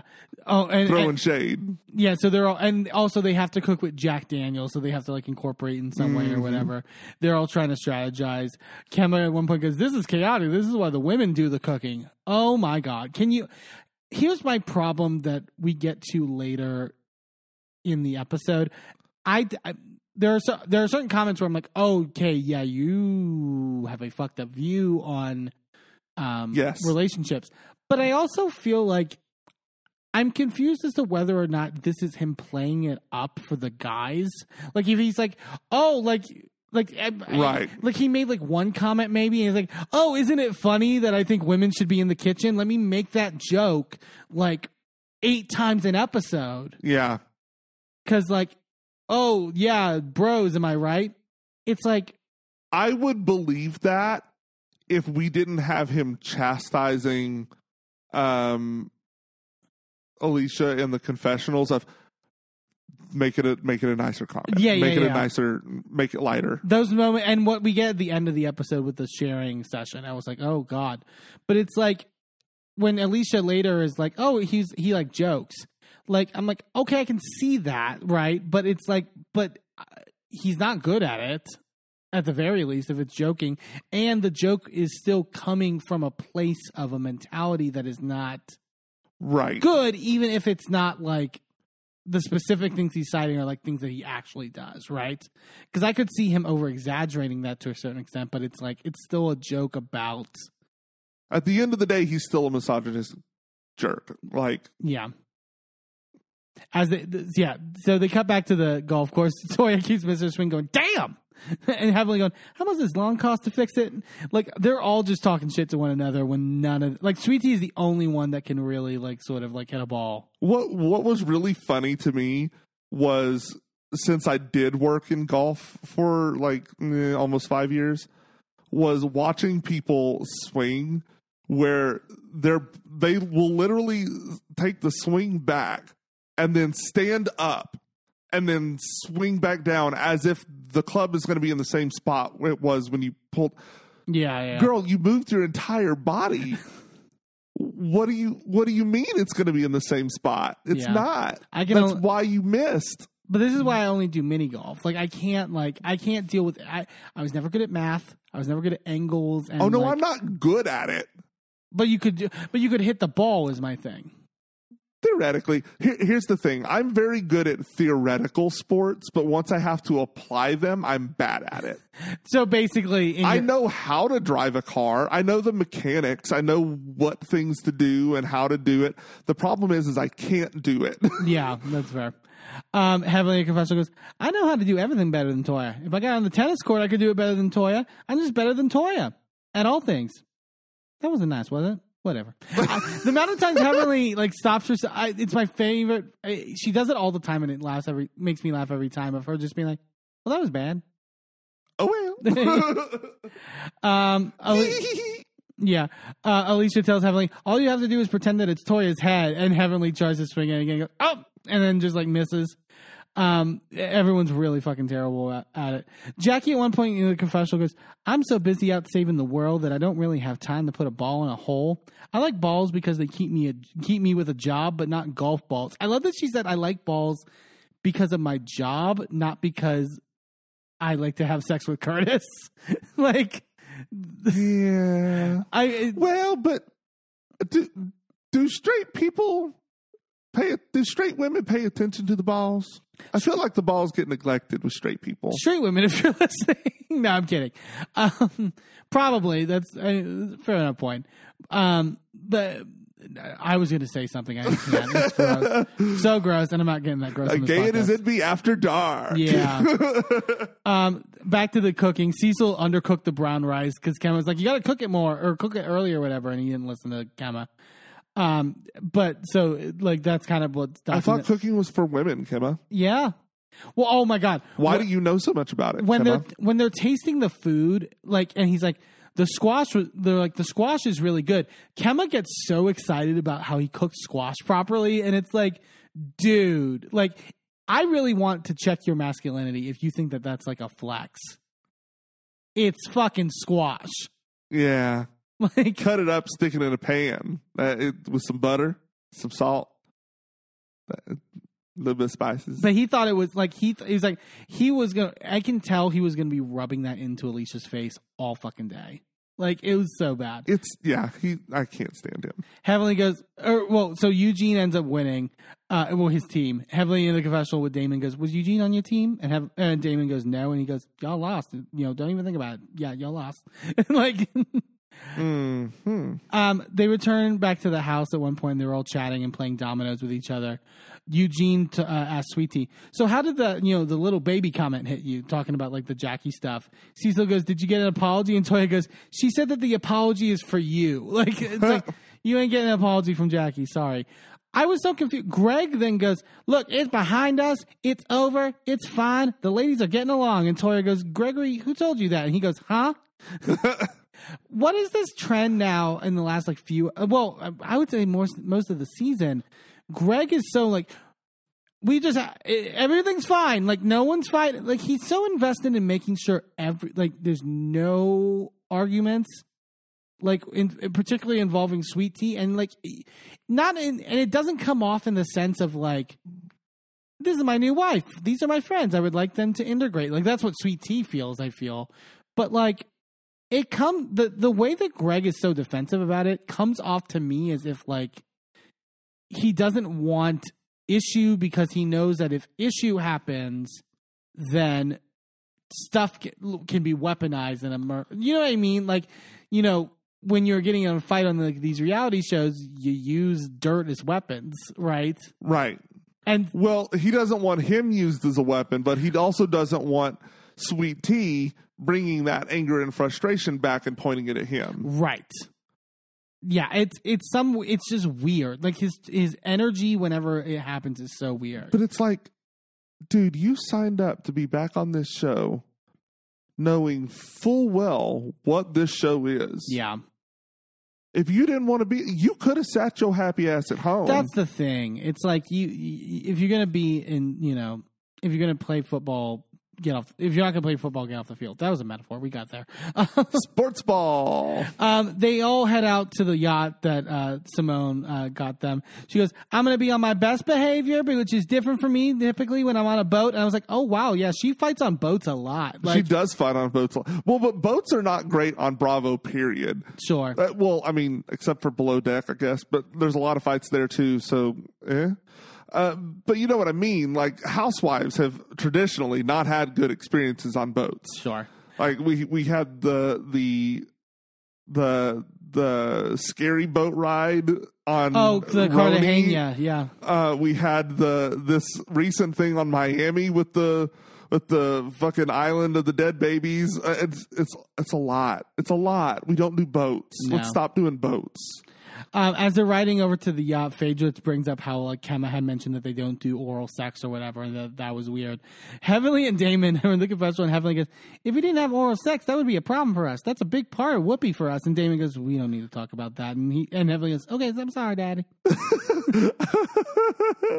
Okay, sorry, Daddy. The way Damon, how many seasons now Damon's just like, say less. Please, for fuck's sake, say less. They arrive on the yacht. And they're all, it's a great yacht, by the way. Like, it's actually, like, you know, I was jealous. They all just sort of hanging out. They make a comment because Sweet Tea has like shots or whatever, and she's like doing shots. Alicia turns to Jackie and goes, you seem legitimately concerned. And Jackie goes, oh, I'm not concerned. Silence is golden. I know when to shut my mouth. You could not have paid me to respond last night. And which here's the thing. Jackie is just like, whatever about like the stuff outside of the show and like all that stuff. Like Jackie, like, I appreciate her sort of motherly energy, I think, more. Some people find it very like, I don't know, people turn about it, like take it the wrong way or whatever, but it's just like, I feel like she's one of the few that can do it. And I'm like, you know, you deserve it. Yeah, I don't know. Sometimes it comes off as, I'm just not getting involved in this bullshit, in this petty bullshit. Sure. And sometimes it comes off as, y'all are children. Well, and I'm going to sit over here with the grown folks. Speaking of that, she says in her confessional, I do feel I owe Sweet Tea an apology for not getting up and slapping her in her mouth like her mother should have done. Jesus fucking Christ. And then she goes, I did call her baby girl, and maybe that was offensive because she is married to an older man and it could have been taken the wrong way. Jeez. Jackie, again, but I will say, undercover shade assassin is Jackie. Oh, and yeah. Like, I do agree that, like, some people think that she is purely sweet. And, like, no. Yeah, no. She has daggers. Yeah.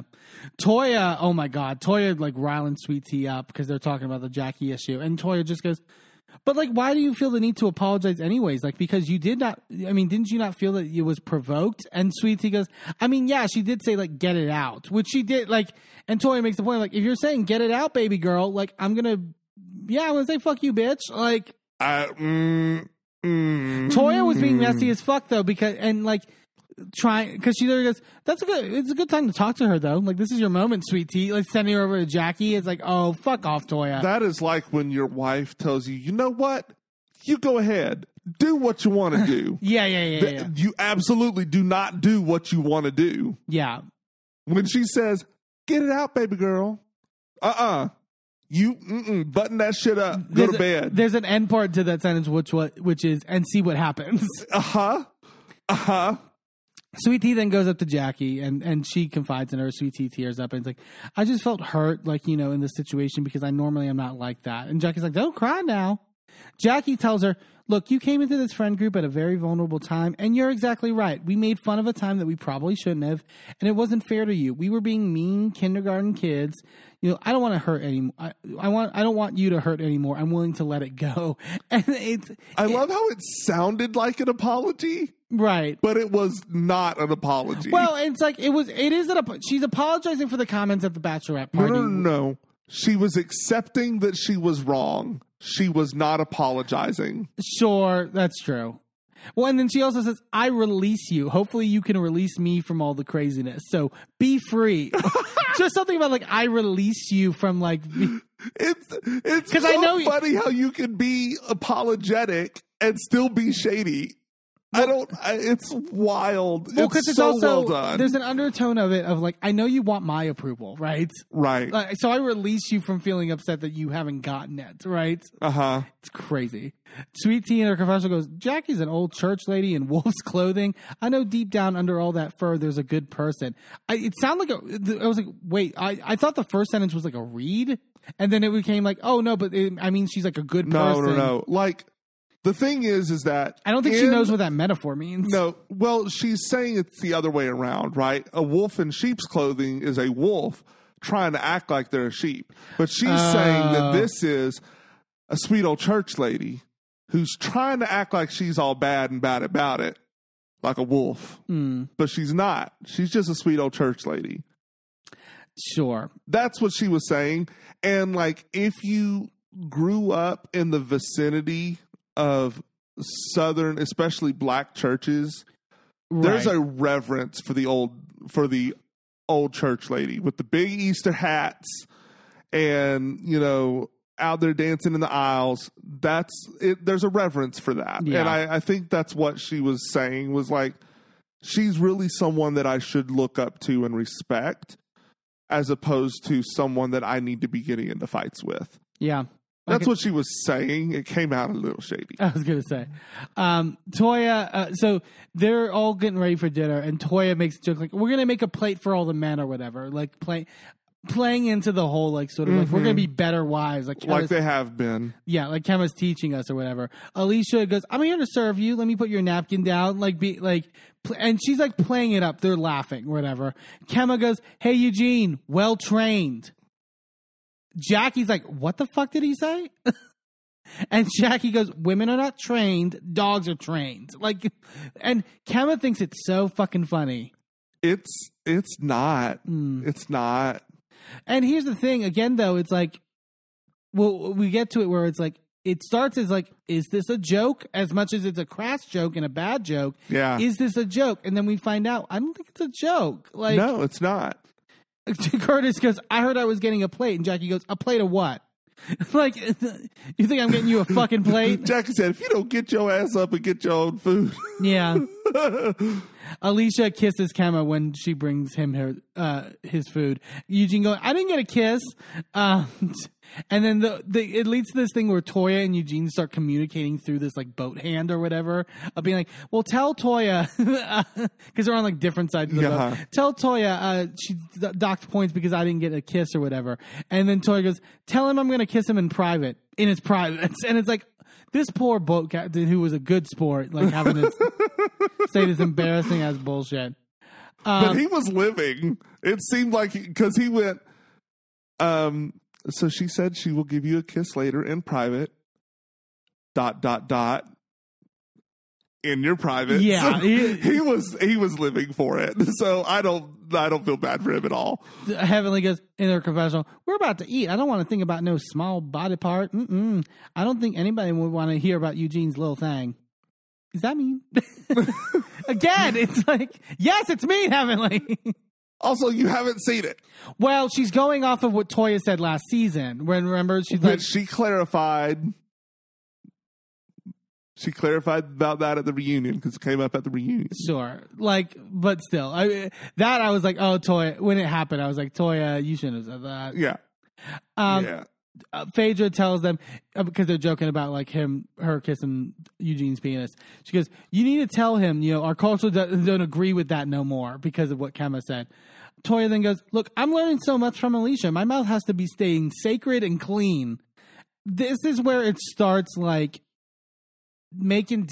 I felt bad for Alicia with how much Toya was not letting up on her and like making jokes at her expense that felt like very pointed. Yes, but also at a certain point, because they've already tried the gentle of, really? This doesn't seem okay. Are you sure you're okay with this? And she's like, yeah, I'm okay with it.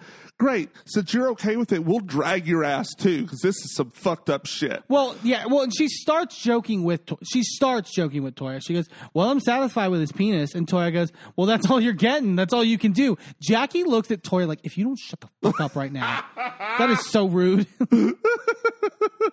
Also, again, does Jackie know what show she's on? Yeah. Like, this is not just respectable women hanging out and having fun at galas. Right. Toya goes, did you know what you were doing? And this is where I think Alicia starts to be like, you're trying me, bitch. And if you're going to try me more, I'm going to fucking like, yeah. She goes, Toya. And Toya goes, because he would be bugging you for more though. That was mean. Yeah, because it's like, okay, no, he said he doesn't want it, not that he doesn't like it. Right. It was more of a, we don't do that in our culture, not you're not good at it, let's not do that. Yeah. Toya goes, mine's over there excited. And Alicia goes, he thinks I'm such a queen, he doesn't want me down that low. And Toya goes, that's what you believe? And that irritated me. Right, but I think it's also a case of like, I don't believe he actually vocalized that and said that, right? I don't think that's what he believes. I think that's in a moment where like she knows that Toya is like being a kind of a dick to her, like to like try to like sort of like get a jab in. Sure, but there's always been like this connotation, like this joke that people that give oral sex, like we have like the whole you're a fucking cocksucker as an insult, sure. right? Like that's a thing, and like there's this idea that if you do that, then you're lesser. Subservient, you're lesser, it's gross. It's a really awful stereotype that is really only there to shame women and queer people. So it's like it's honestly the reason that more straight men don't orally pleasure their wives. Like, yeah, it's fucked up. It's really, really, really fucked up. Yeah, I get that. They were like, well, Heavenly would be down for whatever. And Heavenly goes, I mean, if I could figure out how to put it in my ear, I'd do it. It's like, oh, my God, Heavenly. I feel so bad for Damon at this point. Poor. I feel so bad for Alora. Like, having, like, this is beyond. God, it's crazy. Phaedra is like, just get a rose, which I guess is like a vibrator. Oh no, have you not seen those? They're a toy that literally looks like a rosebud, like the whole top of a rose, but there's like a little hole right in the middle of the flower part, and it like sucks on the clit. Gotcha. Phaedra goes, it's better than any man. And Toya goes, well, I bet she has one. And Alicia goes, no, I don't have any sex toys. And Toya goes, he said no toys. And she goes, Toya. Toya goes, is Kemma allowing her to use toys? And she's like, what do you mean by like allowing? And Toya goes, because he said he trained her up, goddammit.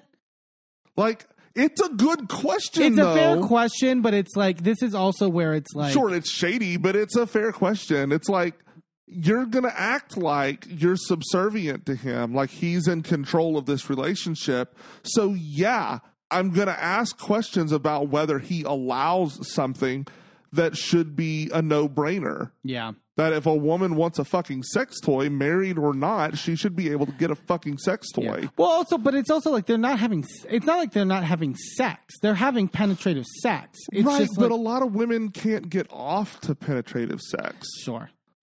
Like that's like yeah, there's a G-spot that's in there, but like there's no clitoral stimulation through penetrative sex. So it's like, yeah, I get why you would need something else, especially if you're not doing oral beforehand. Yeah. It's ridiculous. Tori goes, I got a question. Why are you okay with him saying trained you up? And Alicia goes, because I know he's joking. And Tori goes, you think?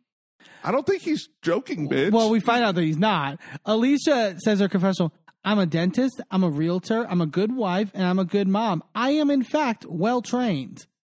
Okay, that's a way to spin it, but I just think, like... the connotation there, again, like Jackie said, training's for dogs, not for people. Toya says, but when he says it like 5 or 7 times, and Alicia goes, you see how I'm unfazed? Because he's joking. Like, but then the problem is... is it that you know he's joking, or is it the Stockholm Syndrome? Well, sure. But like then we then cut to Kemma, who then basically contradicts everything that she just said about him joking. Yeah. Because he goes, when I say train, I don't mean it like derogatory, but like subtle suggestions, and then eventually they understand what you want. But you got to do it from day one, and you have to be consistent. The same shit. Every time. Where's my food? Where's my food? And eventually when I walk through the door, she says, baby, your food's coming. And Cecil goes, it's like a Pavlovian thing. Like, yeah, it's like you hit the nail on the head there, Cecil. He's describing it as if you're training a dog. It's literally abusive conditioning. Yeah. He literally, like, when he said the part of, like, it gets enough to where as soon as I walk in the door, she immediately says, your food is coming. That's not okay. It's not fucking okay. That's actually skeevy as fuck. Like, yeah. Toya says, how did he get you well trained? And Alicia goes, it's our relationship. It's our marriage. It's about having respect for one another. And Toya goes, and that got you well trained? Alicia, again, I appreciate it in the sense that like Alicia's just had enough. Like it's just like one after another. Toya doesn't know when to stop. Yeah. And then Alicia just gives up and goes, you know what? Eugene should train your ass. He can't control her. Yeah. Like, it's like... Like, I kind of feel like Toya is trying, because they've tried the nice route to get her to realize that it's fucked up. Right. I feel like Toya's needling her to piss her off to the point that she realizes that it's fucked up, because they tried the other way. Right. I feel like that's her point. She's trying to make a point here.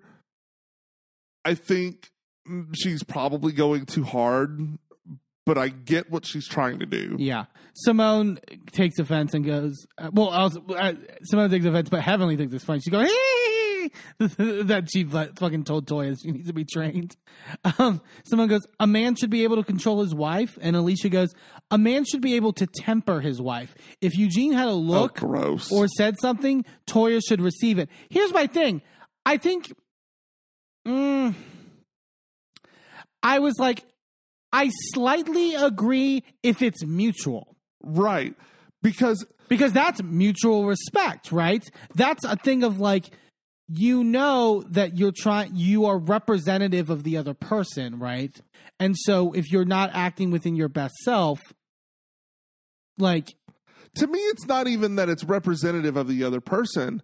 To me, it is, I am saying that not because, like, if I were to, for example, hear you say something from across the room and give you a look, like in the middle of a party or something, right? It would not be because you're reflecting on me. It would be because, babe, that doesn't represent you well.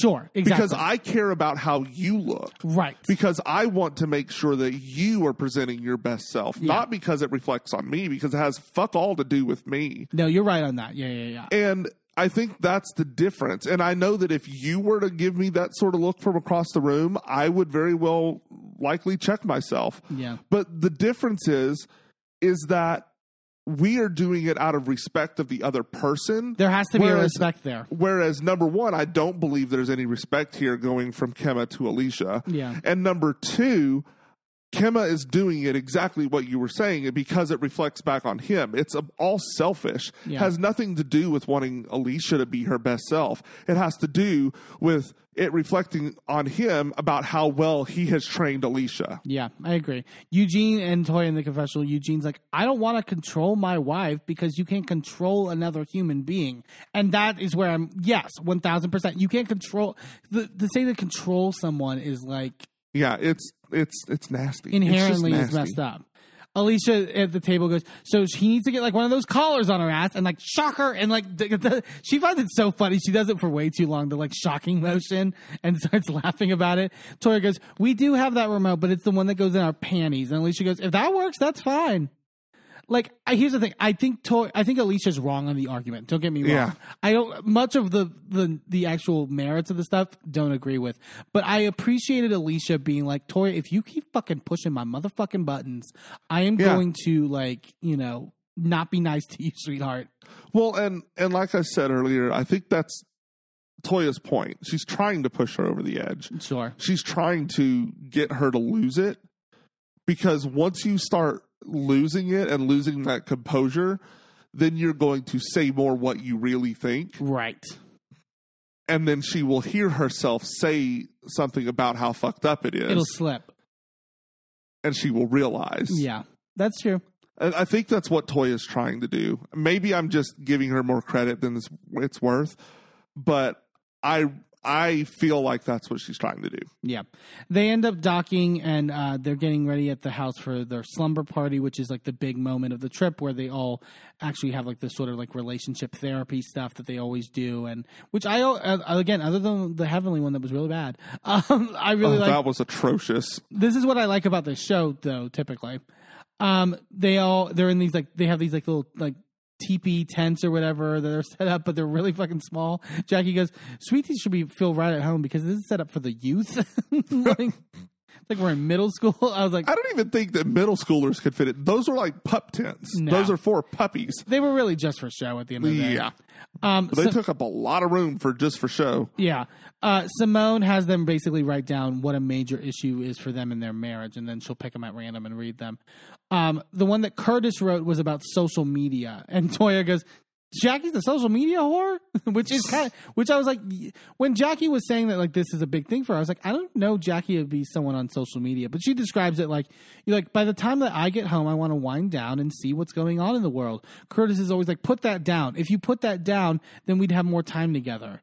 Well, see, I misunderstood it. I thought Jackie was saying that because it was Jackie that wrote it down, right? No, it was Curtis. Okay, so I was thinking that Curtis wrote it down because of people like doing what they were talking about with Cecil sliding in DMs and that sort of stuff. I thought that's what he was talking about. And then it was like, oh, this isn't your issue. This is your issue with Jackie. Yeah. Oh, okay. I understand the assignment now. Got it. Yeah. Curtis goes, why do I have to ask to give some of your time? Tori cuts him out and goes, not with a doctor. Like, it's different when you're a doctor. Like, you need that time sometimes. She's like, Eugene comes home sometimes and just, like, doesn't want to be bothered. And Eugene goes, look, and to clarify, goes, like, because I'm with people all day long. Like, but I will say there has never been a time where if she wants my time, I refuse. Right. Like, but she is also conscious of the fact that I'm not, always in that mode coming home. Right. And Eugene then goes, if she says, I want you to take my weave out, I'll take her weave out. They played shady music over this? And they cut to their confessionals being like, I wouldn't do that. I thought it was sweet when they did it. I maintain that I think Eugene is one of the best husbands on Bravo. Yeah. Eugene, Russell, from Miami. Really, those are the two that are at the top. I'll say maybe Rob from Beverly Hills. Yeah, Rob from Beverly Hills is great. There's a couple that are just really shining examples of what a husband should be. Mm-hmm. And I mean, there's plenty of gutter trash examples of what not to do. Sure. But those three are the top of the pile of the best on Bravo. Yeah. They get to Alicia's question or Alicia's topic, and it's about working together to build their empire. She details look, I'm into real estate. I told Kemma that we should have several multi-units under our belt already. He wanted to invest otherwise, stocks, crypto, and I'm like, oh my god. As soon as she said crypto, I was like, that checks with Kemma. She goes, he put a lot of money into the stock market, and Kemma goes, so what's your point? When he said that, I was like, fuck you. I don't like Kemma anymore. I don't like how he talks to her, in terms of this stuff. Alicia basically wanted to cash out at a certain point, but he thought that she didn't have the expertise in terms of that. So he didn't listen to her, and basically they lost a lot of money in crypto. And so, yeah, I would be fucking annoyed. But, so then have you changed your thought process and you now listen to her more? No. Oh, no, you haven't? Great. Yeah. He literally says to the group, I'm the financial person. Well, your record's not great. Whatever. He then says, Alicia is a spendthrift, which apparently is a thing where it's people spend too much money, spend all their savings. I didn't know that was a term. He goes, she will spend it as it comes out the door. And she does not have an account where $150,000 went in months. She can't tell me. So I have to control the money. If I don't, we're going to be in the poorhouse. I don't believe. Simone even says in her confession, I don't see Alicia being the person that doesn't have responsibility in terms of money. But even then, if you've got $150,000 sitting around to the point where it can disappear and it's only an argument, you're not going to be in the poorhouse. You're fine. Yeah, I didn't understand it. That's more than we make in multiple years. And I'm sitting here going, I will take $150,000 if you just got it laying around. Right. I got space. I can move over. Alicia, but this is where I was like, oh, I'm starting to worry about this was the moment I'm starting to worry about the relationship, because Alicia then tells the group, look, I believe that we should work off of each other's strengths, and that's Kemma's strong suit. She relents. When she had just said, but it's not his strong suit because he fucked up. It did feel like she was recoiling in a way that I did not like. And then in the confessional, because she got her hand slapped. Right. In the confessional, Kemma goes, I think until she has to be solely responsible for all the finances by herself, she's just not going to change. Alicia goes, that's a tough thing to dissect because, and then Kemma under his breath goes, God damn it, just give a lighthearted answer. That was like, that was troubling on a couple levels of like the one just like in the way you're talking to another person, right?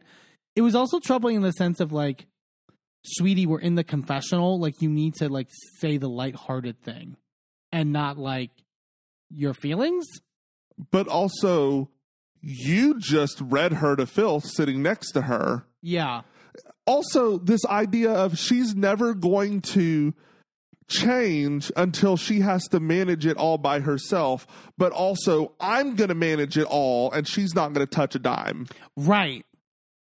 It's like, I was like, like funny, like most of the time with Alicia and Kemma's relationship. And now I'm like, no, there's like a problem. But also like, clearly you're not that good at training then. Right, exactly.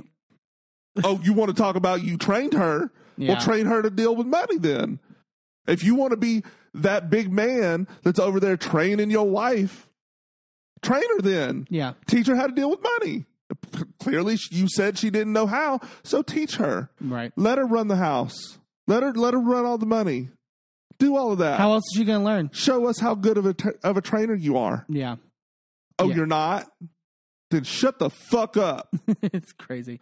They talk about how often they have sex in that discussion. Sorry, this man done pissed me off. No, I get it. He's frustrating. Jackie says that she's just tired all the time. Toya goes, do you have the O shot, Jackie? She goes, I do. OPQRS and T. And I'm still tired. I get it. Like, good on them for getting it in as much as they can. Eugene talks about how it's better now. Like their sex life is better now because of the communication and also him losing weight because like it was like stress, like taxing to have sex. Uh-huh. Toya in the confessional goes, the only problem I have is that it's planned. And Eugene goes, are you saying that you're okay with me waking you up for sex? And Toya goes, as long as I can go back to sleep afterwards. And Eugene goes, no problem, but you better wake up. And she goes, well, you better put me out.